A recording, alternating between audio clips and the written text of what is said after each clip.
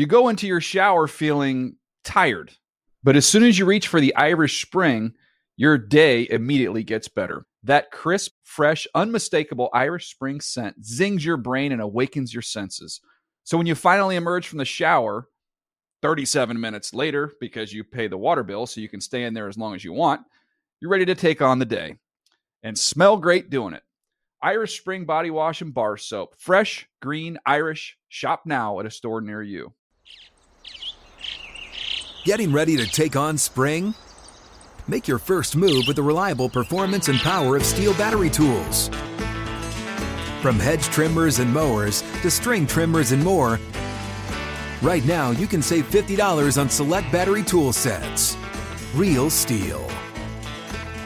Offer valid on select AK system sets through June 16, 2024. See participating retailer for details. Hey everyone, this is Jodie Sweetin from the podcast How Rude, Tanneritos. I've been needing a quick getaway with my family, and the 2024 Hyundai Santa Fe is the perfect vehicle to take us there. It has standard third-row seating, so I'm able to pack my entire family, plus pets, in the car, while also having enough room for our camping essentials. Available H-Track all-wheel drive will get us through any dirt trails, and available dual wireless charging pads will ensure we never have to worry about getting stuck with a dead phone in the middle of nowhere.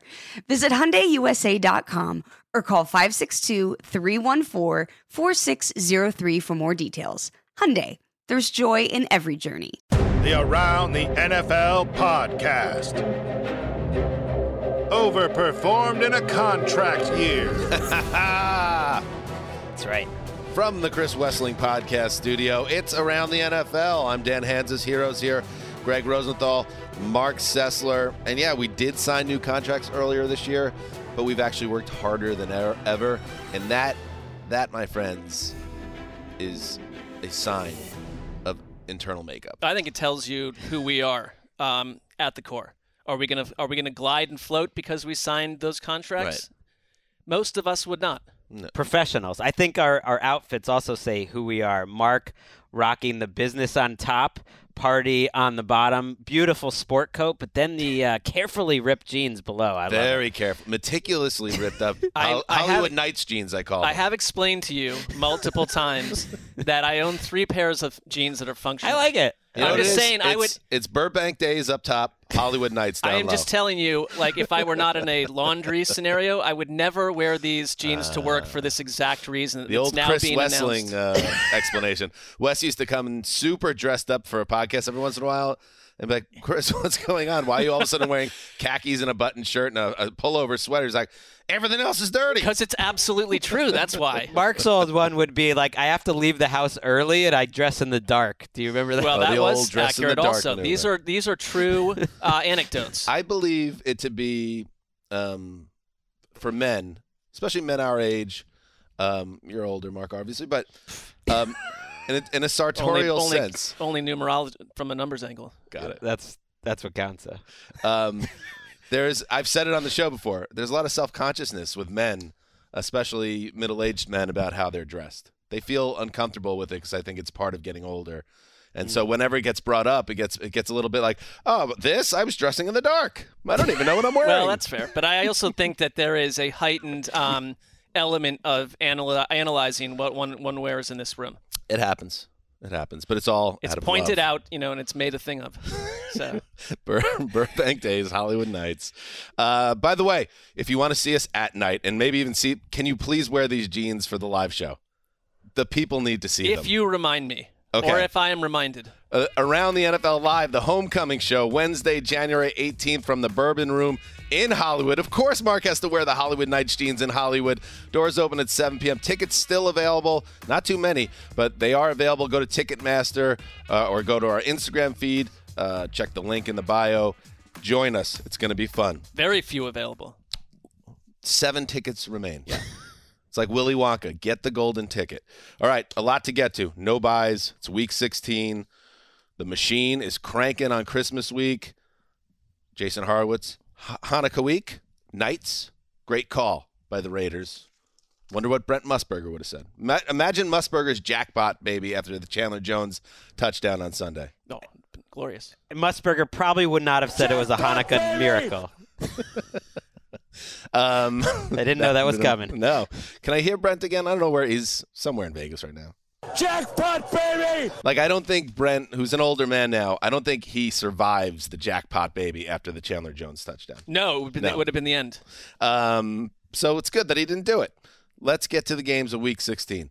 And usually we start with the primetime games, and we have 3 Christmas Day games this year. There's obviously the Saturday night game, the Monday night game. A reminder that me and my dad will handle the Jacksonville Jaguars, New York Jets recap. Check that out. Going up late Thursday night. Let's start with the draft this week.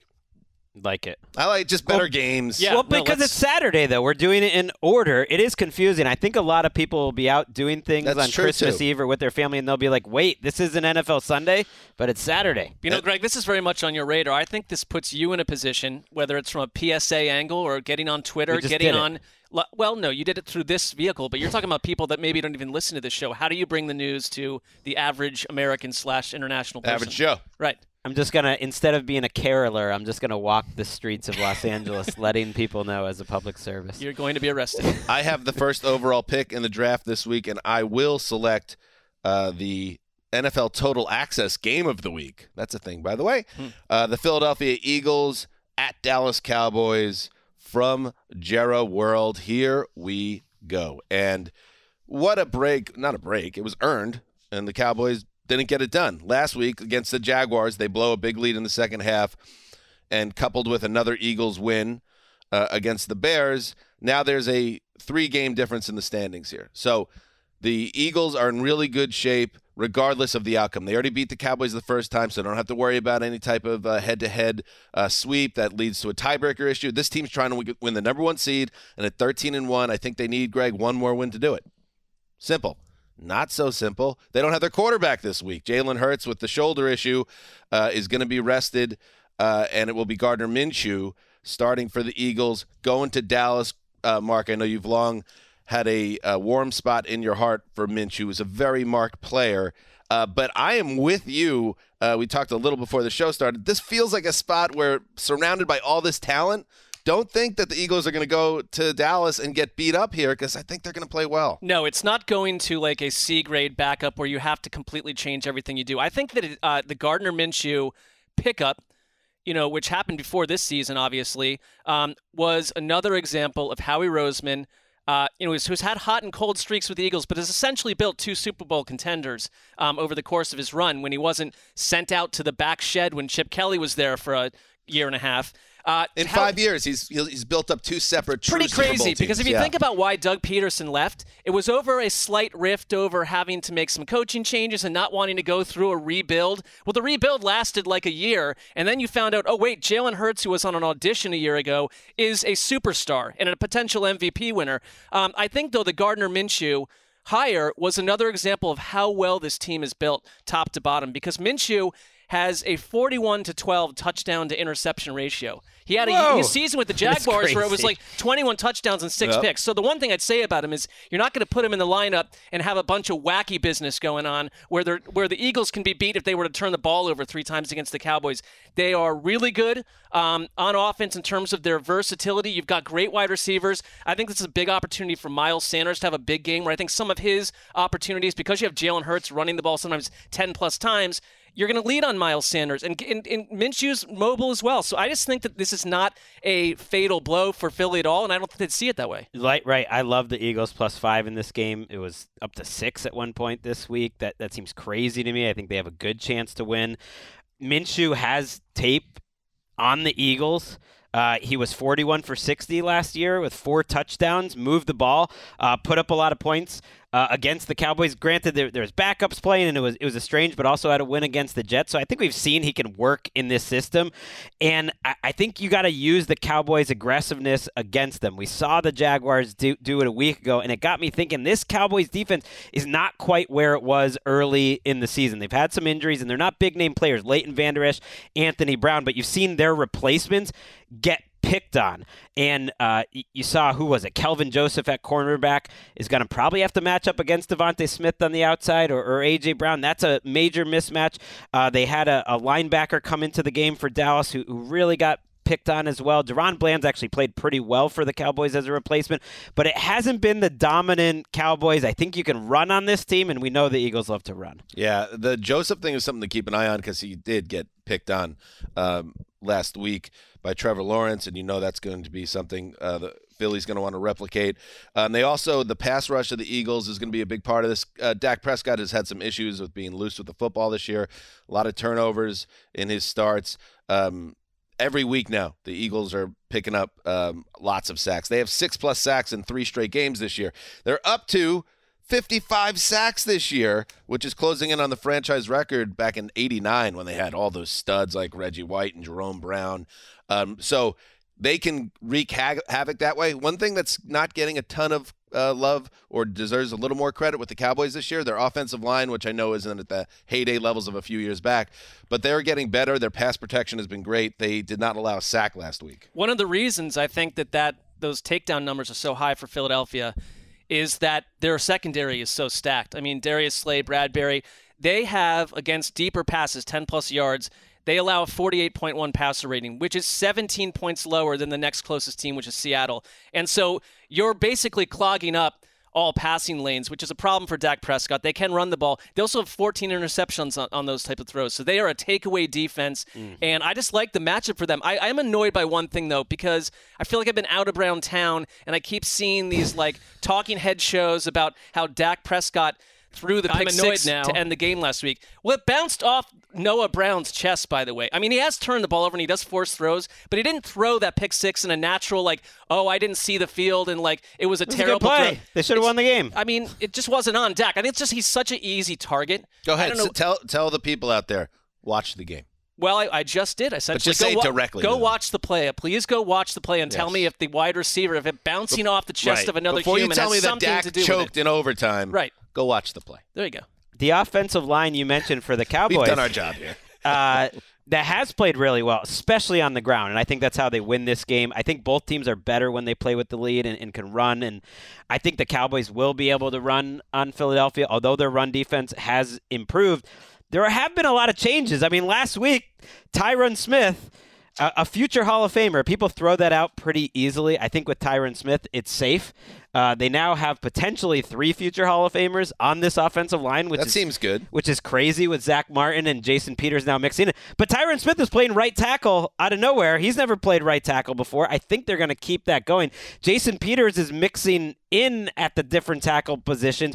It's a bigger test this week of this new setup with the guys playing different position against Philadelphia. Mm-hmm. And I do want to say I think CeeDee Lamb is one guy that can make this Philadelphia secondary, that can win matchups. I just love what CeeDee Lamb is giving them, and I think Dak played well last week. I still like the Cowboys to win this game, but I just feel like it's a coin flip. Yeah, I'm a little, my radar's up about the Cowboys right now. There's a whiff of something familiar around them as the season regular season is reaching its conclusion.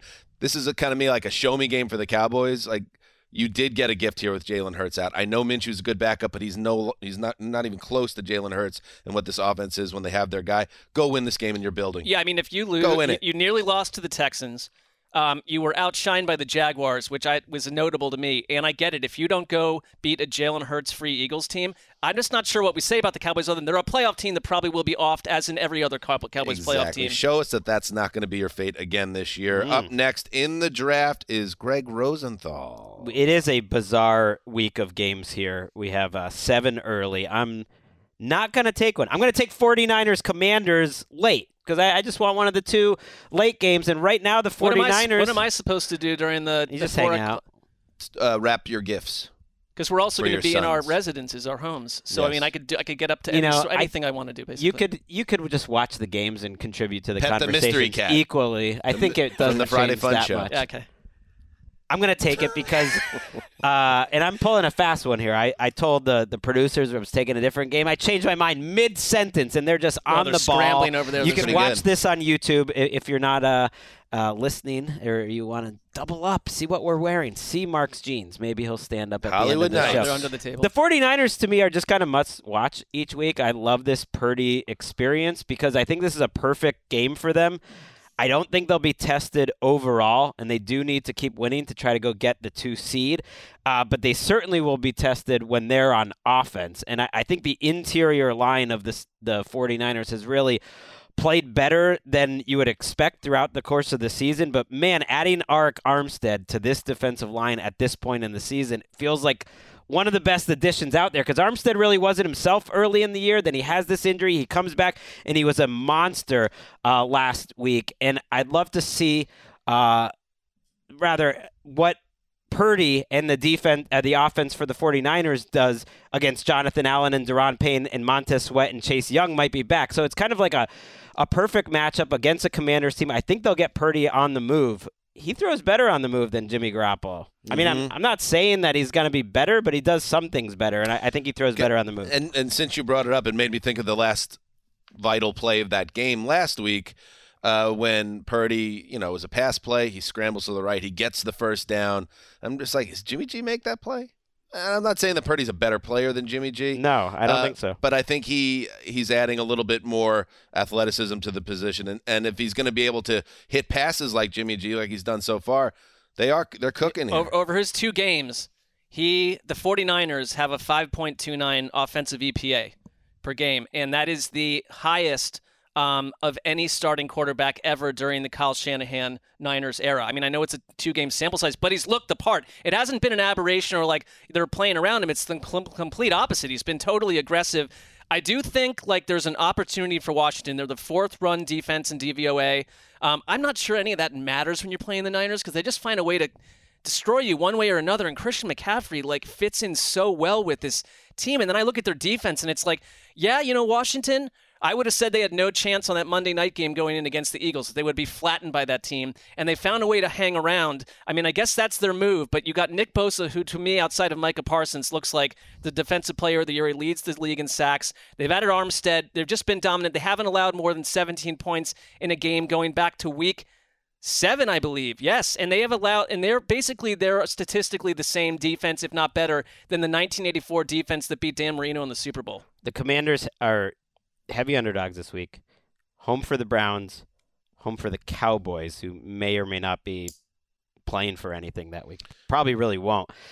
Right. There's a real chance here they go 1-2 and miss the playoffs, and there's a chance they go 0-3. It is nothing is guaranteed for this Commanders team. That the loss obviously against the Giants was a killer for them because it removed any wiggle room, and now they have a tough schedule. So I don't expect Washington to pull this off. I'm just checking out a New York Times playoff picture percentage breakdown. They have them at a 41% chance to make the playoffs. Feels right. Giants up to 88% chance now. So there you go. They need this game. And, I'm with you on the 49ers. It's just like they're an interesting team to watch right now because they already were a compelling team that was talented and well coached and obviously feels a little overdue for a Super Bowl win. And now that you've added this Purdy element to it, their story just got a lot more interesting. It got a little more Hollywood on top of it. So it's just a fun team to follow. You asked right now. a couple weeks ago, what's the variance here? Is they fall off a cliff? Or Purdy becomes this sort of Super Bowl hero that is one of the greatest sports stories around. And it's like, we're trending towards the totally unlikely side of that spectrum. Oh, no, media night. The huge circle of people around Purdy. 700 questions about being Mr. Irrelevant. Or here's another option for media night, Jerry Jones. Ew. I'll take Purdy. By the way, Nick Bosa's now. Sarah would be pretty good at this stage of the game on a media night, too. Do I need 2 straight weeks of it? No, I don't. I would love either one of those teams in the Super Bowl. I think the NFC we're getting a fun team no matter what, a bizarre team no matter what. I'm intrigued. I think you might miss Jared when he's gone. I don't. He's you know a what? character. You know I what? won a Cowboys all I Super said Bowl was 2 before. straight weeks of it. I It's can too take late. Jerry Jones in doses. Don't you want it once though? We haven't had it. I want I it. had it I would once love in a the Cowboys 90s. Super Bowl. It'd be exciting. I was alive in 1994, Greg. I don't know where you were. Quickly, Or Nick 93, Bosa. 92. Well, we weren't covering football. I'm just saying Speak as for we're yourself. covering it. You're at Camp Happiness by the lake. I back Roasting then. I would s'mores. make my own. I made my own football magazine on a dot matrix printer in my room, so I was covering it to some degree. Nerd alert. Well, it was nerdy. I didn't have a car. I couldn't drive. I would love to see those. Actually, I think I have. Did you bring them in once? No, I don't have them on hand. There have been a box in my parents' house somewhere. Oh, win Mark's old football magazines would be a good off-season game show. I Sure. noticed this week Nick Bosa is now the favorite for Defensive Player of the Year over Parsons. That's one of the races I'm watching nice and closely the I think last that's 3 fair, weeks. though, don't you? I think it's fair.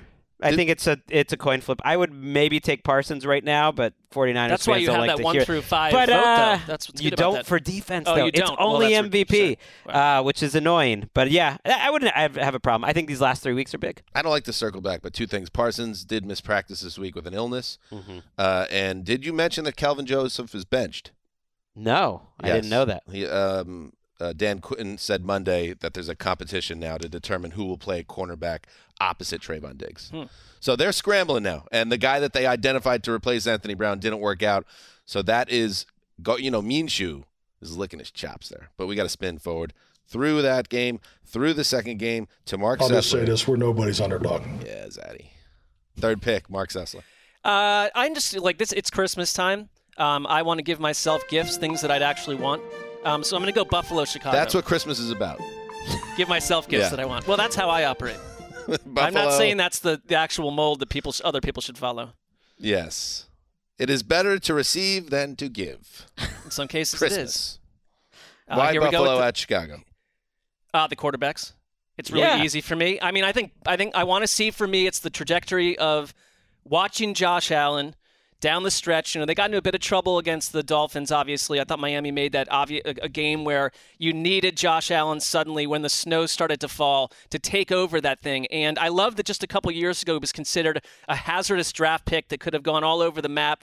And to watch what he did, 381 yards, 4 touchdowns, and you're going to get the fumbles with Josh Allen. I think it's just sort of part of his game this year. It's not going to be as pristine as it was under the heights of Brian Dable, perhaps. So it's like I'm willing to live with the turnovers here and there when it's not killing them, because he'll flip around and do the 44-yard run and dive for the 2-point conversion that no one else can do. And then it's like, all right, so on the flip side, why do I pick the Bears? Obviously, like, no matter what, Justin Fields is surrounded by really nothing in the passing game. Like, their wide receiver group is absurd, and it doesn't really seem to matter.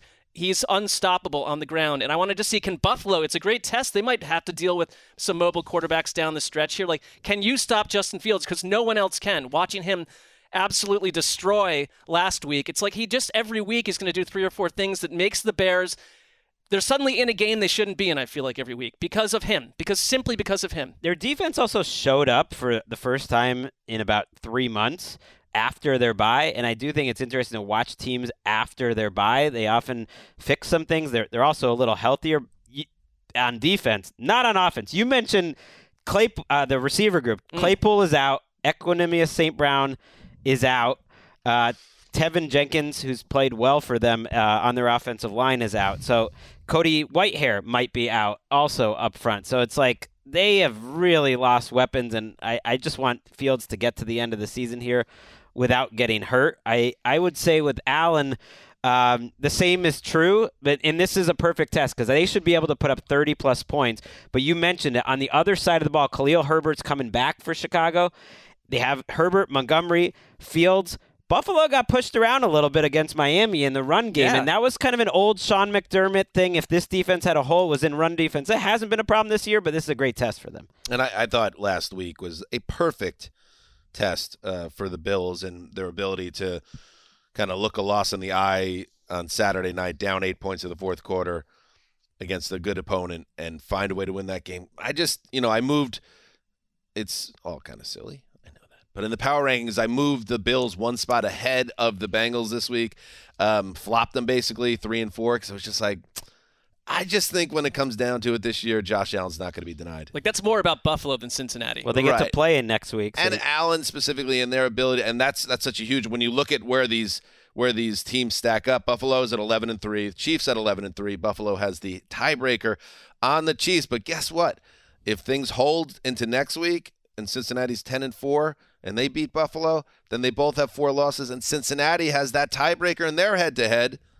They just need to win out the Bengals to get the 1 seed. They have the Ravens, though, after Buffalo. And 1 Chiefs loss. What does that even mean anymore? I don't know. Right. It may mean nothing, but it's just if you get Lamar, it's a division game. The Bengals got one of these teams tagged with a tougher final 3 games here. Absolutely, but it's pretty simple for them. If they could win out, they just need 1 Chiefs loss, and they get the number 1 seed. So it is fascinating. These 3 teams have really pulled ahead of the pack, and yet I still feel like any Justin Fields game feels a little dangerous right now.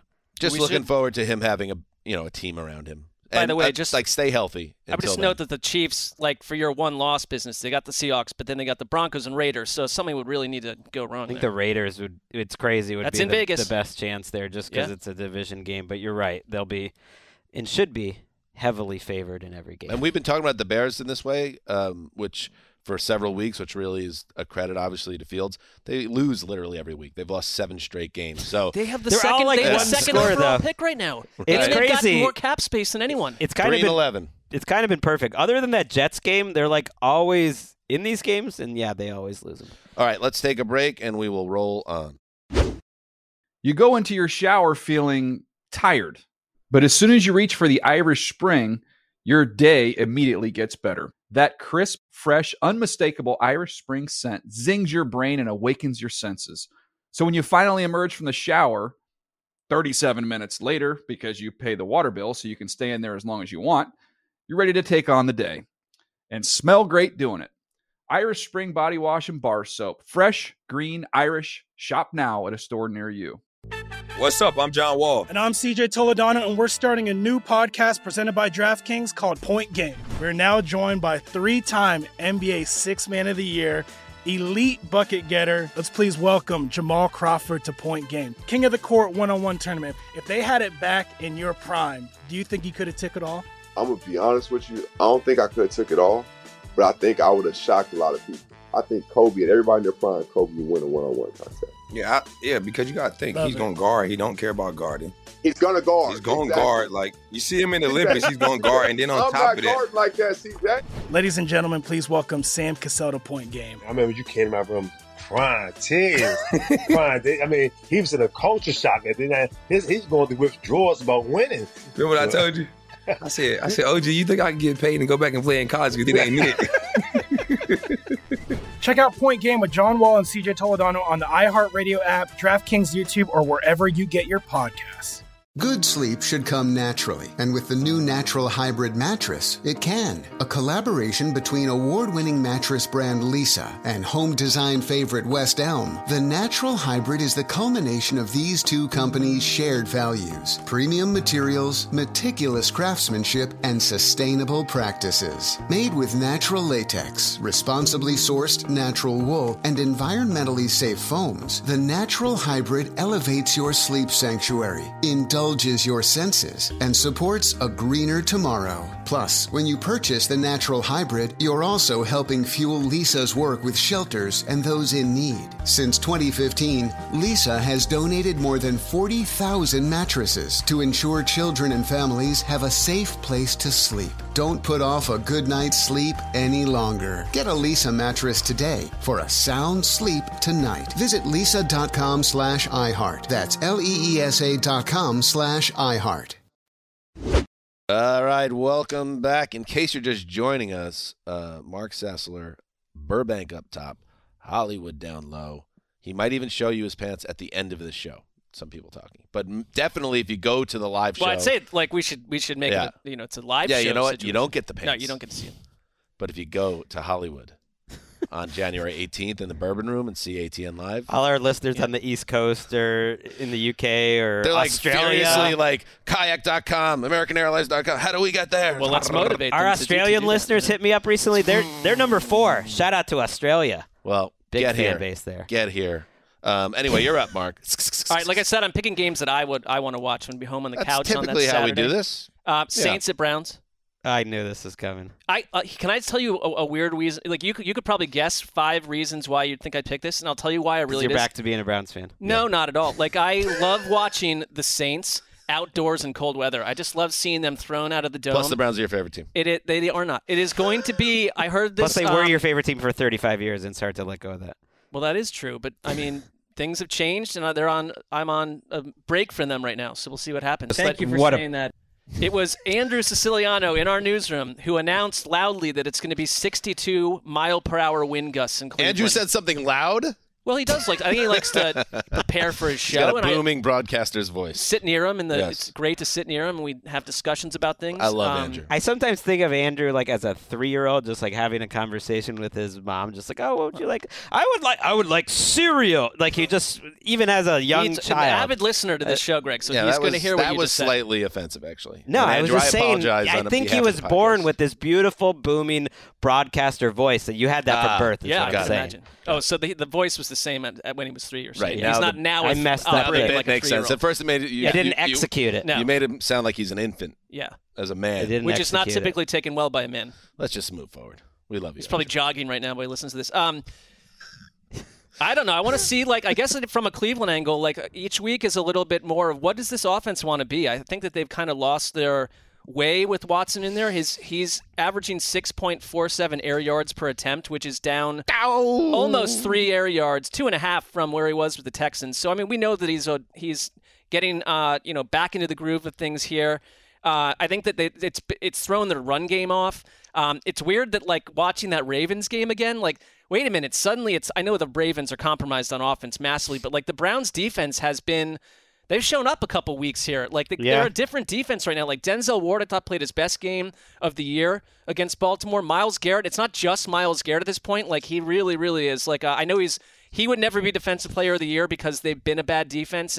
But individually, he's had, I think, his best season. I really do. Nick Chubb was a question mark. It sounds like he will practice. I think that's essential for them. And when it comes to the Saints, I know that they're a very frustrating team to their fan base right now with massive questions because I don't think you have a coach or a quarterback going into next season. I mean, you definitely don't. I don't like the coach situation, and I'm not sure what happens. You could keep Andy Dalton around as a fill-in-the-blank backup, but what are we really selling anyone there? But you do have, quietly, in Chris Olave, Rashid Shaheed, and Juwan Johnson, the makings of a really good wide receiver group. And so each week it seems like I'm looking up, and Andy Dalton is not the Andy Dalton that I knew for a long time. He's like a deep ball thrower in this offense at times, and quite intriguing and kind of comfortable in his own skin version of Andy Dalton. So he's played very clean. Yeah, and he's used to this weather. So let's see what happens in Cleveland. I mean, yeah, the weather is hard to imagine overcoming to have a great passing game. Although you never know in these games, like Philly, Chicago, Hurts was throwing the ball down the field with a sprained shoulder, and it was 15 degrees. So I guess you never know. The Saints can't really run the ball, though, and you do feel like the better running team wins this game, so I trust the Browns more. You're right, the defense has looked better. Part of that is you played Huntley and the Texans, but they also made life very difficult on the Bengals in that game. I felt like the Bengals were lucky to end up winning that game convincingly. They had to work really hard for what they got. And so there's some optimism for whichever team wins this game. This is essentially an elimination game for these two teams. The Saints, especially if they could win, have a somewhat realistic path to surviving till Any week win 18 by an NFC South team in December at this point is huge. Puts them in a driver's seat. It's immense. But to the same point, and I think this is going to be doomsday for the Saints because they lose to Cleveland, which I expect them to do here, and the Bucs beat a third-string quarterback in Arizona. That's it. They're eliminated from contention, and you could take at least one team out of the mix in the NFC South this year. I've seen too much inconsistency in general from the Saints this year to expect them they're maddening to take that win and then build on it with a big road win in bad conditions, a dome team. I just don't see it. I just think Cleveland, from a record angle, if you win this, you're 7-8. You got the Commanders. All right, I think anyone could beat the Commanders on the right day, and then you've got the Steelers, which they match up pretty well with the Steelers. Much of the AFC race, in terms of the sketchier lower teams, amounts to them needing the Dolphins and or the Chargers to lose 2 out of 3. And then if they do, it comes down to tiebreakers and which team it is.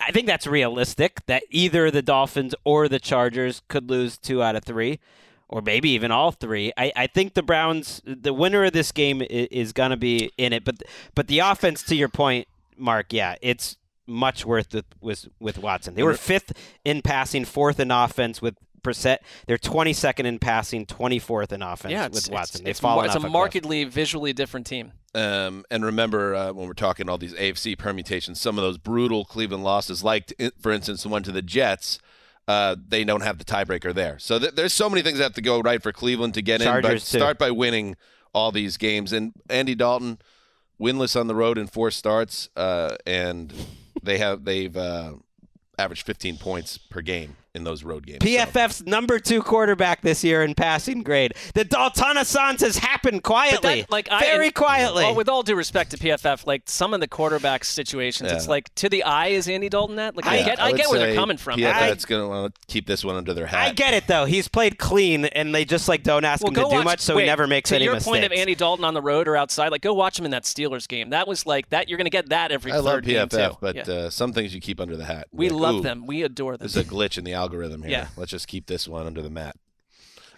Greg, you're up.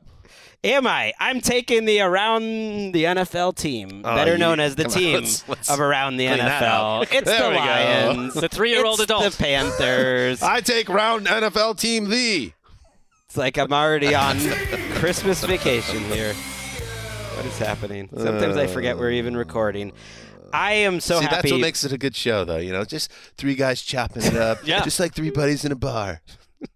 It's like that's the show right there. They're just friends. The football stuff is they're fine. You get that anywhere. It's like they're just buddies. It's like that's the show. I am so excited Mark didn't take this. It was maybe a strategic error by myself to even let it sit out there. I love this Lions team. I love the way the defense tackles, and I think that shows up big this week because this Panthers team couldn't get the running game going last week. They count on a lot of yards after the catch. And this secondary for the Lions, maybe they're not great in coverage. They're okay. But the pass rush has been showing up. But when you get a ball out on the edge, or whether it's the running game or not, if it's Okudah, if it's one of the safeties, if it's the linebackers like Rodrigo, if it's Aiden Hutchinson in the running game, they just play with great energy and they tackle really well. And it can be underrated, but you can just look at it and you can see it. And I think the way that they're going to lose this season at some point is a great passing attack exposes them. And I just don't see that with Sam Darnold. I think Sam Darnold has stabilized this Panthers offense. I think he's been the best quarterback they've had this year. You got to give him some credit. He's not making huge mistakes. He's had some nice throws. But they're so unaggressive in terms of the way they call games compared to the Lions, who are aggressive in every situation. That's why I love them on the road this week. That's why I'm locking up the team of Around the NFL. Very good. This is a problem. This has not worked out in the past for me, but I alerted our production team that I am also locking up the Lions. But I feel, Greg, I think this is our chance to get the Lock Bros. Are you guys We've won 2. We won last time. We won a couple in a row. I think we lost. I think you're right. You guys Maybe we Lock lost Daddies? at some point. Or the Lock Bros? What were you guys? I can't even I don't even know if we had a trenchant nickname. I mean, we have to come up with one after we do win this. It's like when a Hollywood studio takes 2 real heavyweight stars and just sticks them together in a production and be like, oh, that will work. But you need chemistry, and I think when you guys lock up, there's something off in the mix. And like that's why you would like this to be true, but the whole we're on a roll here. You guys are sinking in this lock competition because of games that you agreed on, taking 2 big L's. Whereas I at least remember the last time we did it, we were fine, Mark. I feel confident that I don't like locking up with you because you're in the lead spot, so true. Nothing changes. And the other thing is, Greg, you typically by Sunday regret locking with another human. So it's like I didn't know. I made the little, first pick here, and it was time to. And let it be known, the last time that Mark and I locked together, that was waved off as an issue because Mark was out that week, and we didn't have a chance to vibe before it's a we vibe made the thing. lock No, together. it's really sort of we just could look at each other's eyes, and we know that it's Lock Bros time didn't to get hit a chance gas. to lock eyes. I've checked the stats. Yeah. Last time Mark and I locked together was a successful Bengals over Steelers. All right, so here we go. We're on a roll. You could say it factually.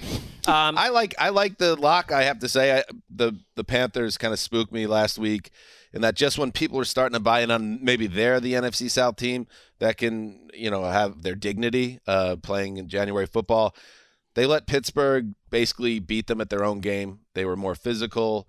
They played better defense, and in general, it was just like, oh, guys, you got to beat the Mitch Trubisky team in your building with a chance to tie for first place in the NFC South. So I lost a lot of faith in them here. At the same time, is their defense good enough to really slow down the Detroit attack? Now, the Jets did it last week, but it really depends how much you believe in Carolina's ability to do that, and whether you think the Lion win, while impressive and how it ended and how they came back and closed out the Jets there, they did not look very good in that game on offense for the first time in a while. I mean, Carolina is 4th in points allowed since week 10. So I think their defense has been pretty consistent. I think they've responded to Steve Wilks really well, who I think should flat out just get that job. But I don't know how you stop what Detroit's doing right now. And I think it's kind of like, if you're Brad Holmes, the Lions GM, because you mentioned some of these guys, like Aiden Hutchinson worked out. He's working out. Malcolm Rodriguez is working out. James Houston has 1 or more sacks in his last 4 games. That's just like a stat outlier. Kirby for Joseph's these guys. a rookie, has been great for them. Well, think about this. Along with Amon-Ra St. Brown, who is, if he were playing somewhere else, would be massively celebrated.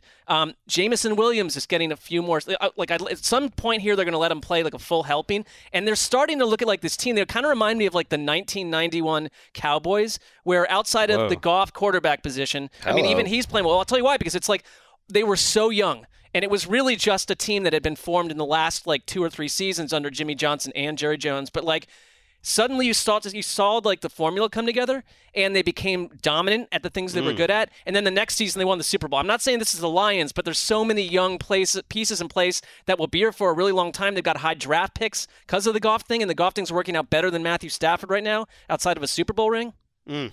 Can Steve Wilks kind of muddy the side of a Super Bowl ring? Well, I'm saying the Rams got what they wanted out of it, but the Rams are in full-fledged chaos right now. But they both won.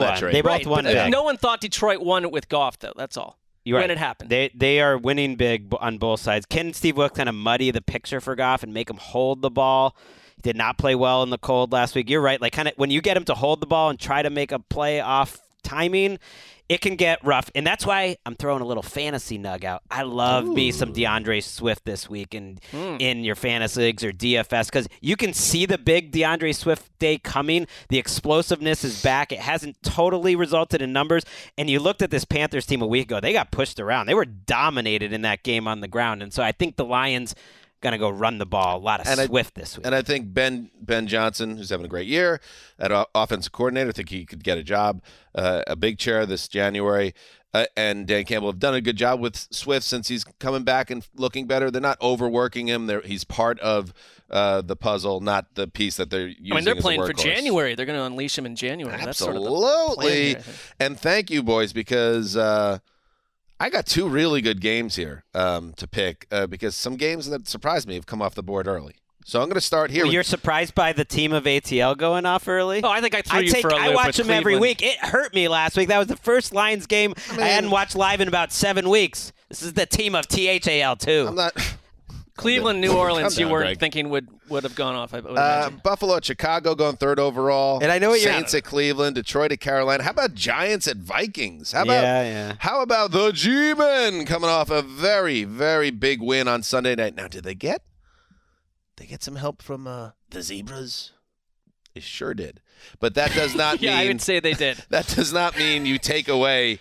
You take anything or everything away from them, because I saw a lot of that early season DNA in this game, and that the drive that stands out to me more than any other drive in the game that made me think, oh, okay, they might now have kind of recalibrated things and be able to take this and get to the playoffs, was before the controversial game-ending drive, but after Heineke put it on the ground and Ron Rivera saying to himself, this guy's terrible. Why does everybody like him so much?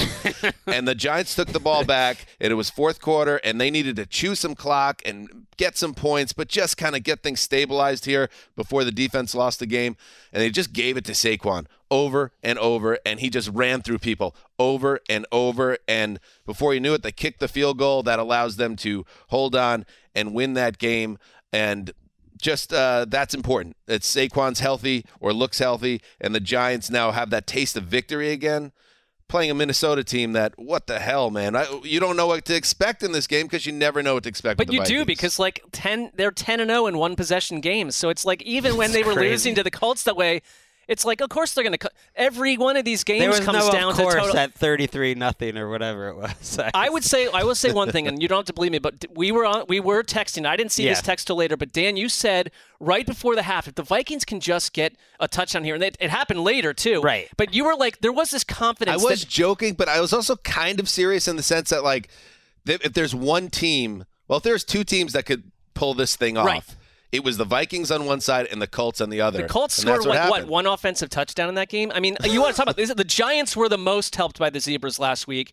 And the Vikings, yes, they won, but they had 2 touchdowns taken away that clearly should have been scores. You know what? That's a great point. Not only did the Colts have the biggest collapse in NFL history, they also were the most helped by officiating. And they still lost the game.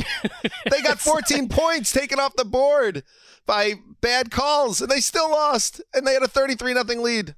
So Jeff Saturday, this has been floated out there, and it's kind of remarkable that, obviously 6 weeks ago he was doing what we do.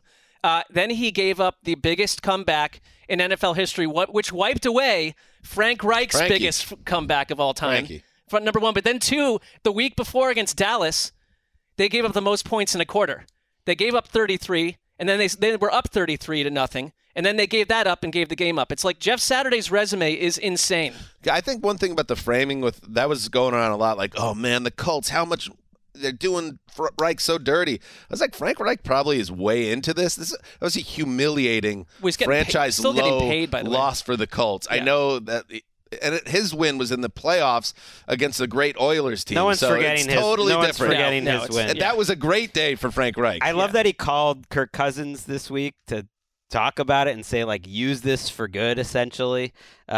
People still come up to me and it's Frank did? It's like a great example to talk to other people about, like, never give up in life. And you think Cousins will do that too, I think. He seems like he's not going to use it for evil. I could see him speaking at like youth ministry camps. Yeah, exactly. Reich said that's why he called him, is that he knows Kirk has a strong Christian faith. It's not Johnny Manziel. No, he said it. I mean, I'm saying we know this league so well that like that's exactly what he then said. Reich as well. I am curious about this matchup though for Kirk. Kirk versus the Blitz. His numbers are terrible this year. They haven't been throughout his career like most veteran quarterbacks who can usually figure things out. But I think according to PFF, he's like 3rd worst quarterback in the league against the blitz, against a heavy blitz team, which suddenly has 2 great edge rushers in Thibodeau and Ojulari, who's really popped. Both of those guys are playing their best ball right now. So you add that to a heavy blitz team against Kirk, you could have some wild stuff. The one thing is they play a ton of man coverage, and Cousins and Justin Jefferson has been dominant against everything, but they have dominated man coverage. So that I think if you can you somehow offset the blitz somehow in the rush. Like, I just think it's a game where they can be who they are. Yeah, and it's interesting because the Giants, we talk about the Vikings 10-0 in one-score games. The Giants are 8-2-1, so they've been very good in these types of games too. And this one is like one of the hardest games to figure out because I could definitely see a scenario where the Vikings run the Giants out of the building because I still don't necessarily believe their in the offense is the best group in the game. Still. And Jefferson and Cousins, I think they're looking to set records. Jefferson breaking the all-time receiving record. He'll have another big game, I think, here. I do think that this is a game where the Vikings take care of business, but I can't say that the other side of this You're not locking it up, I don't think. I am certainly not locking it up because if this game – there's also a coin flip where this game goes down to the last possession because that's kind of what both these teams do. That even if you go back through like the last 3 seasons, the Vikings lead the league in one-score games. This year's obviously been like the waterfall, but like they've been this team in a weird way. It's like I'm not hanging around waiting for the Minnesota blowout to happen. They can clinch this week too. The Giants. It's crazy. They get a win. And then either a Washington loss, I believe, or a Lions loss, and they're in if they get 2 of those teams. I also want to see, just quickly in this matchup, Daniel Jones, because I think he's playing well right now, and he's had a lot of tough matchups. He's working so hard to get what he gets. You don't have to work that hard against this Vikings defense. No. So I think you could have a nice little Daniel Jones game. All right. Let's take a break, and we will roll on. You go into your shower feeling tired, But as soon as you reach for the Irish Spring, your day immediately gets better. That crisp, fresh, unmistakable Irish Spring scent zings your brain and awakens your senses. So when you finally emerge from the shower 37 minutes later, because you pay the water bill so you can stay in there as long as you want, you're ready to take on the day. And smell great doing it. Irish Spring Body Wash and Bar Soap. Fresh, green, Irish. Shop now at a store near you. What's up? I'm John Wall. And I'm CJ Toledano, and we're starting a new podcast presented by DraftKings called Point Game. We're now joined by three-time NBA Sixth Man of the Year, elite bucket getter. Let's please welcome Jamal Crawford to Point Game. King of the Court one-on-one tournament. If they had it back in your prime, do you think you could have took it all? I'm going to be honest with you. I don't think I could have took it all, but I think I would have shocked a lot of people. I think Kobe and everybody in their prime, Kobe would win a one-on-one contest. Yeah, because you got to think. He's going to guard. He don't care about guarding. He's going to guard. He's going to guard. Like, you see him in the Olympics, he's going to guard. And then on top of that. I'm not guarding like that, CJ. Ladies and gentlemen, please welcome Sam Cassell to Point Game. I remember you came to my room crying, tears, crying. I mean, he was in a culture shock. And then he's going through withdrawals about winning. Remember what I told you? I said, OG, you think I can get paid and go back and play in college because it ain't it? Check out Point Game with John Wall and CJ Toledano on the iHeartRadio app, DraftKings YouTube, or wherever you get your podcasts. Tired of restless nights? Meet Leesa, the sleep experts. Here at Leesa, we know that good sleep is essential for mental, physical, and emotional health. That's why their mattresses are made for exceptional comfort and support, catering to every sleep need. Check out Leesa's Sapira Hybrid Mattress, named Best Hybrid Mattress 5 years running. Sleep hot?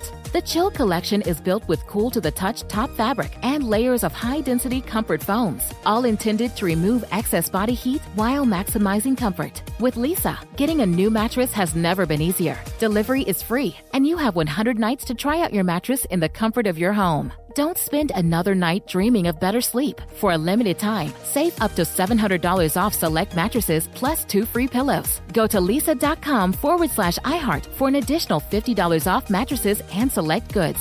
That's LEESA.com/iHeart. Exclusions apply. See leesa.com for more details.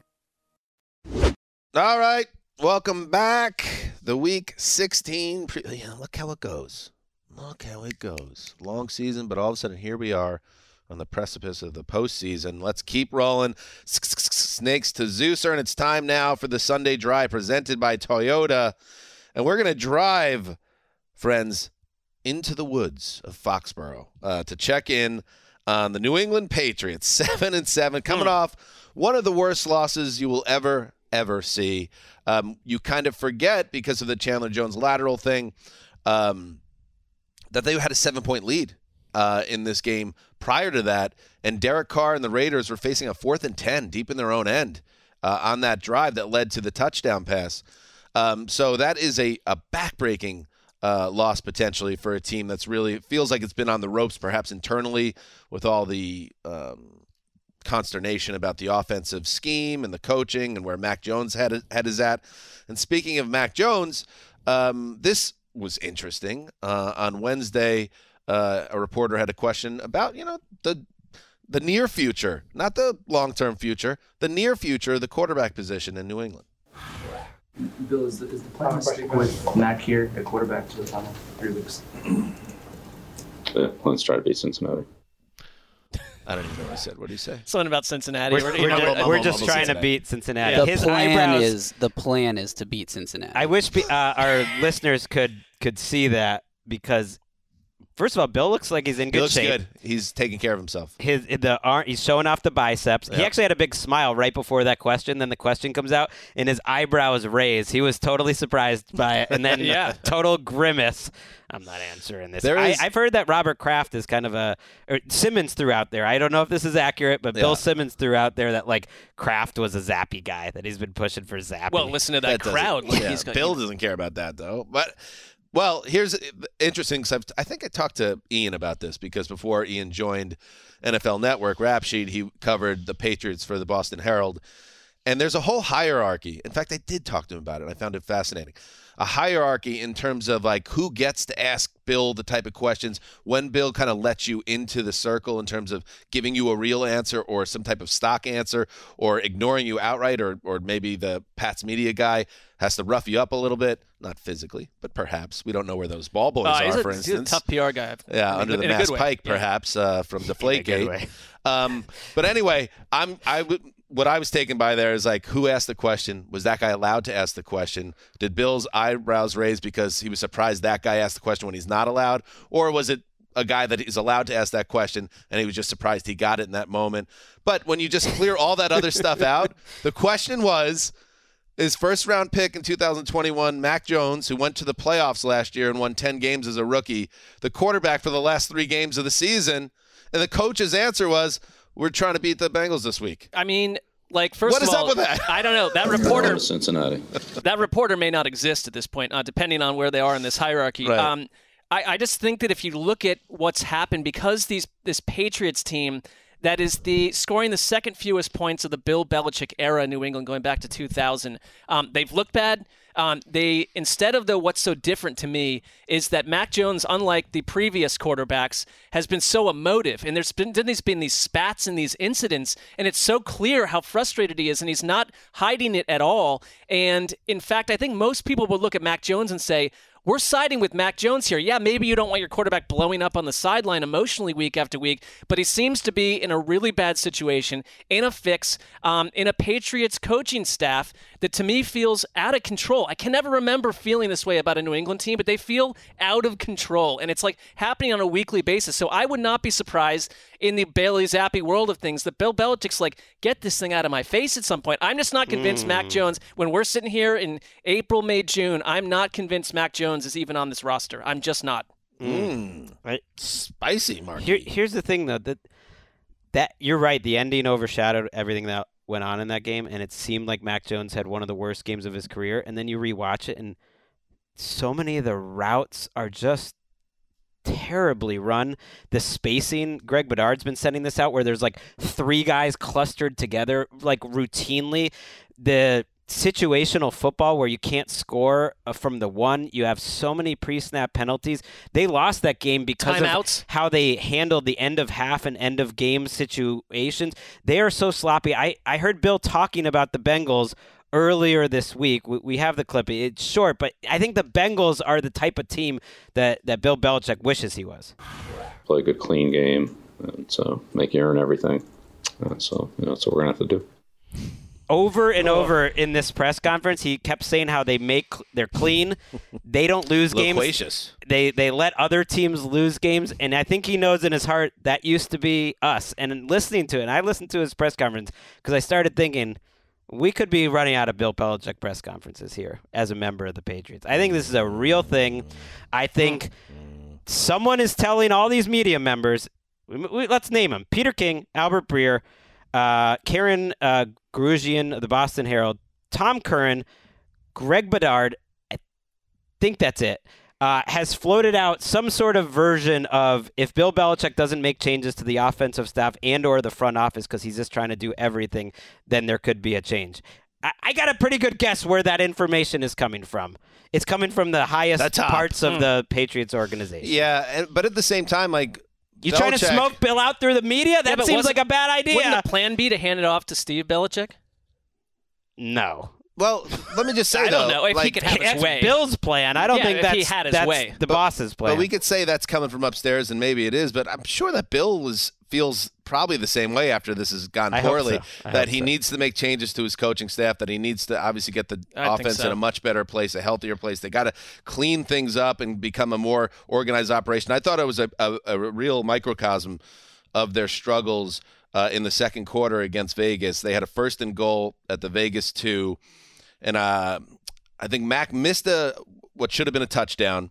Yeah. And then he hits a touchdown, but it gets blown dead because the sideline, I think it was Patricia, of course, calls timeout. Yep. And wipes out the touchdown. Then they have another incompletion. Then they have to call another timeout. Now they burn 2 timeouts in like 20 seconds. And then on 4th and goal from the Vegas 1, false start, backs them up 6 yards. They kick the field goal. It's like Patriots fans know exactly the drive I'm talking about, because that is just like, why aren't they efficient? Why aren't they well put together? And it all set up for, obviously, the cataclysmic event with Chandler Jones, but this stuff has been going on all year. Yeah. Go ahead. Well, no, it's good. I mean, I think if the Texans are doing what you just described, burning timeouts left and right, penalties, your coach calling a timeout to essentially remove a touchdown, then you have the killer penalty on Jonnu Smith. It's like, excuse me, we'd be frying other teams, but because it's New England, there's been this resistance to be like, no, they probably have their house in order. It's just these. They don't. Well, it's they confusing look too because their defense is excellently coached. They're number 2 in DVOA with a very sketchy group of cornerbacks and using guys at linebacker. Yeah, but that who's were the coach? Castaways, right? And like Uche. Now that Barmore's back, I'm very curious to see if this Bengals offensive line, which has been better this year, holds up against Uche, Barmore, and Juden. They have a better defense than they had a year ago. If they had Josh McDaniels still, I believe this team is 10-5 because they would just be a mediocre offense, and that'd be good enough. They've only played 14 games, but they get credited with 9-5. a double win. I'm giving them 9-5. The Bengals side of this has been my pick season. My lock season has been very similar to the Dallas Cowboys season. Started out with a ton of promise and almost juggernaut-like, and then in the last month or so, it's just it's not a total collapse, but things just don't feel right. You're just not in the right group. And I've realized what I hope I've realized here, is one of the things I'm doing, I'm not locking good teams or teams I feel good about. So I'm going to lock a team I feel good about. The Cincinnati Bengals going to New England and taking care of a Patriots team that just feels like it's in all sorts of dire straits. Give me the team that's well coached, that's getting guys back healthy, that has Joe Burrow involved, and they believe they could be the number 1 seed in this AFC, so they are not going to lay down up there. They take care of business. Look at how, I think we're Belichick. And Greg, I know you've not been huge on Zach Taylor, but on defense, for instance, the way that they adjusted against the Bucs. They're so well coached on defense. Right, they do. I can see why Belichick's into it, and to me that spoke to who the Bengals are. Other teams, you question yourself. You fall into a pit. You allow the Bucs to play the best offense they have all year in that half, and they turn around and completely erased them. I mean, they made life so difficult for Brady. So I like this lock a lot for you. This was my lock, and then I just felt it was bad juju to lock against my own See what we do with Greg with the locks. It's all this the endless self-questioning and the it's this working. was my lock. It's working, and it's kind of like I'm just watched Godfather with my the Lockfather watches The Godfather. With my parents. And, I was to say with your children. That Michael, feels a little aggressive. No, they were in bed. Michael goes to Italy after shooting the lieutenant and falls in love with an Italian woman. Real knockout. That's how it works. And they get married in tragedy. I don't want to spoil this, but tragedy ends that union. Michael comes back to America and reunites with Kay Adams, no relation to the football analyst host, and marries her. And that's how I feel. I feel like my lock for Greg, I say to you, you know you want to lock up the Bengals and come with me. I am the Italian woman that you leave. And you go back to America and you marry Kay, but you're not truly in love with your lock. Your true love. Or with me. Is the Bengals. Your true lock love is the Bengals. And instead you go home and you go with the teacher back in America that you don't truly love. Kay. If somebody followed that, that's good. I did get it. There were some strange turns there, but I did follow it, I think, yeah. It feels wrong to lock against your own team, but I mean, you're a woman, and I like that. I would be surprised. I would be surprised if Joe Burrow doesn't do it. By the way, that was the Sunday Drive presented. That was the Sunday Drive presented by Toyota. They got their money's worth. They're that getting was like more a than 15-minute preview. Improvisation. All right. Interesting. Greg, your final pick of the draft. We're already at my final pick. I'll take Seahawks Chiefs. Oh, we got the prime team. Yes, that's what it is. Seahawks Chiefs. Fun game. A lot of points. Love the points. Love the over. Love Geno Smith getting back on track here against this Chiefs defense. Think this Chiefs defense is very vulnerable. Leaky. I know Tyler Lockett's out, and that's massive. And Ken Walker, looks like he might be out too. So the Seahawks they do have some issues, and yet I I feel like Geno is going to play a clean game because I just don't think the Chiefs defense. They don't have their most reliable wide receiver, and the running back's out, and their defense can't play. Totally compromised. And Geno has to make every play to save this team. But I feel good about his chances in this game. I don't trust this Chiefs defense. I think they've shown some vulnerabilities. They're playing a lot of rookies on the back end. I think the Chiefs are going to score a lot, and so then Geno, who made his first Pro Bowl on Wednesday. I respect that. That is pretty cool. Yeah, that is very cool. Pretty incredible career turnaround. Let's just say what it is. I think he'll be stuck in a position to score. Unfortunately, the Seahawks defense is also going to have to play in this game, and I would put the over-under for the Chiefs scoring around 35 points. I'm with you, and the Geno Smith story has been awesome. Greg, that's a victory for you coming out of the summer. But I would say that if you look at his metrics since Week 8, there's a couple things that are concerning. His passing grade, and passing grade is what it is, but it's gone from 4th to 29th. Since his rating, you mean? Yeah. Yeah. Okay. But Gotcha. actually, it's more like, I think it's PFF passing grade, actually. Big time throw rate has gone from 3rd, which was so visible, from 3rd to 19th. Turnover-worthy plays have gone from 23rd most to 9th most. So those last two categories matter a lot. And it's like, I think a part of it is environment because the running game is dried up. Their defense has put them in a tough situation. Things were really good around Geno before, but now they're not. And it's like, who is Geno when things around him aren't working well? And Geno, the Seahawks who have a decision to make, they're seeing all sides of this now in terms of what they want their quarterback position in the future. That maybe just in time. It's not a shot on Geno, but it's like he's not going to carry your team when you need him. So maybe there's a young guy in the draft and you have a top pick that can be that guy. It's just something to think about before you pay Geno $35 million a year. He needs more time, and I think this is a game, if you're a Seahawks fan, hopefully he gets it because they're a vertical offense. They run routes down the field that need time to develop, and he hasn't had that time also recently. I do kind of look at this Chiefs team. They're in a weird spot because they might be the 1 seed, and yet I think they have some pretty identifiable issues on this team. Number 1, turnovers. One of the league leaders in turning the ball over, -6 on the season now. That's as I wrote in the power rankings, a puzzling data point for an 11-3 Super Bowl contender. Right, -6. It's a lot of fumbles. I think Marcus Valdes-Scantling just in general is a problem because he's so unreliable that he'll make great plays and he'll kill you twice a week. Aaron Rodgers could tell you that. Like that turns into a turnover or it's a huge drop. I think the rookie cornerbacks, which I mentioned, and then maybe a little like Andy Reid is still playing like he doesn't have Michael Jordan as his quarterback. They went into overtime in that game in part because he's setting up for a 51-yard field goal at the end, in part because they don't go for a 4th and 2 on the 8-yard line. It's like Patrick Mahomes is your quarterback. You really don't have to run it 3 times or throw little screens to set up Butker. Like, show some aggression, but also Andy Reid. The other coaches do. I mean, like also in the past, you could count on Harrison Butker to not miss an extra point and that don't field care, goal. Though. That's such a... I'm just saying from another angle. Right. Like Butker's in a slump, and I think some of these great offenses, when you can't rely on your kicker, like you got El Problema. We have This Guy Gets It, which is one of our great recurring series. Mm-hmm. I feel when we really need it, we dial it up. We dial it up. This is another one because I like that. It's a Sesslerism. From Another Angle with Mark Sessler. It's pretty good.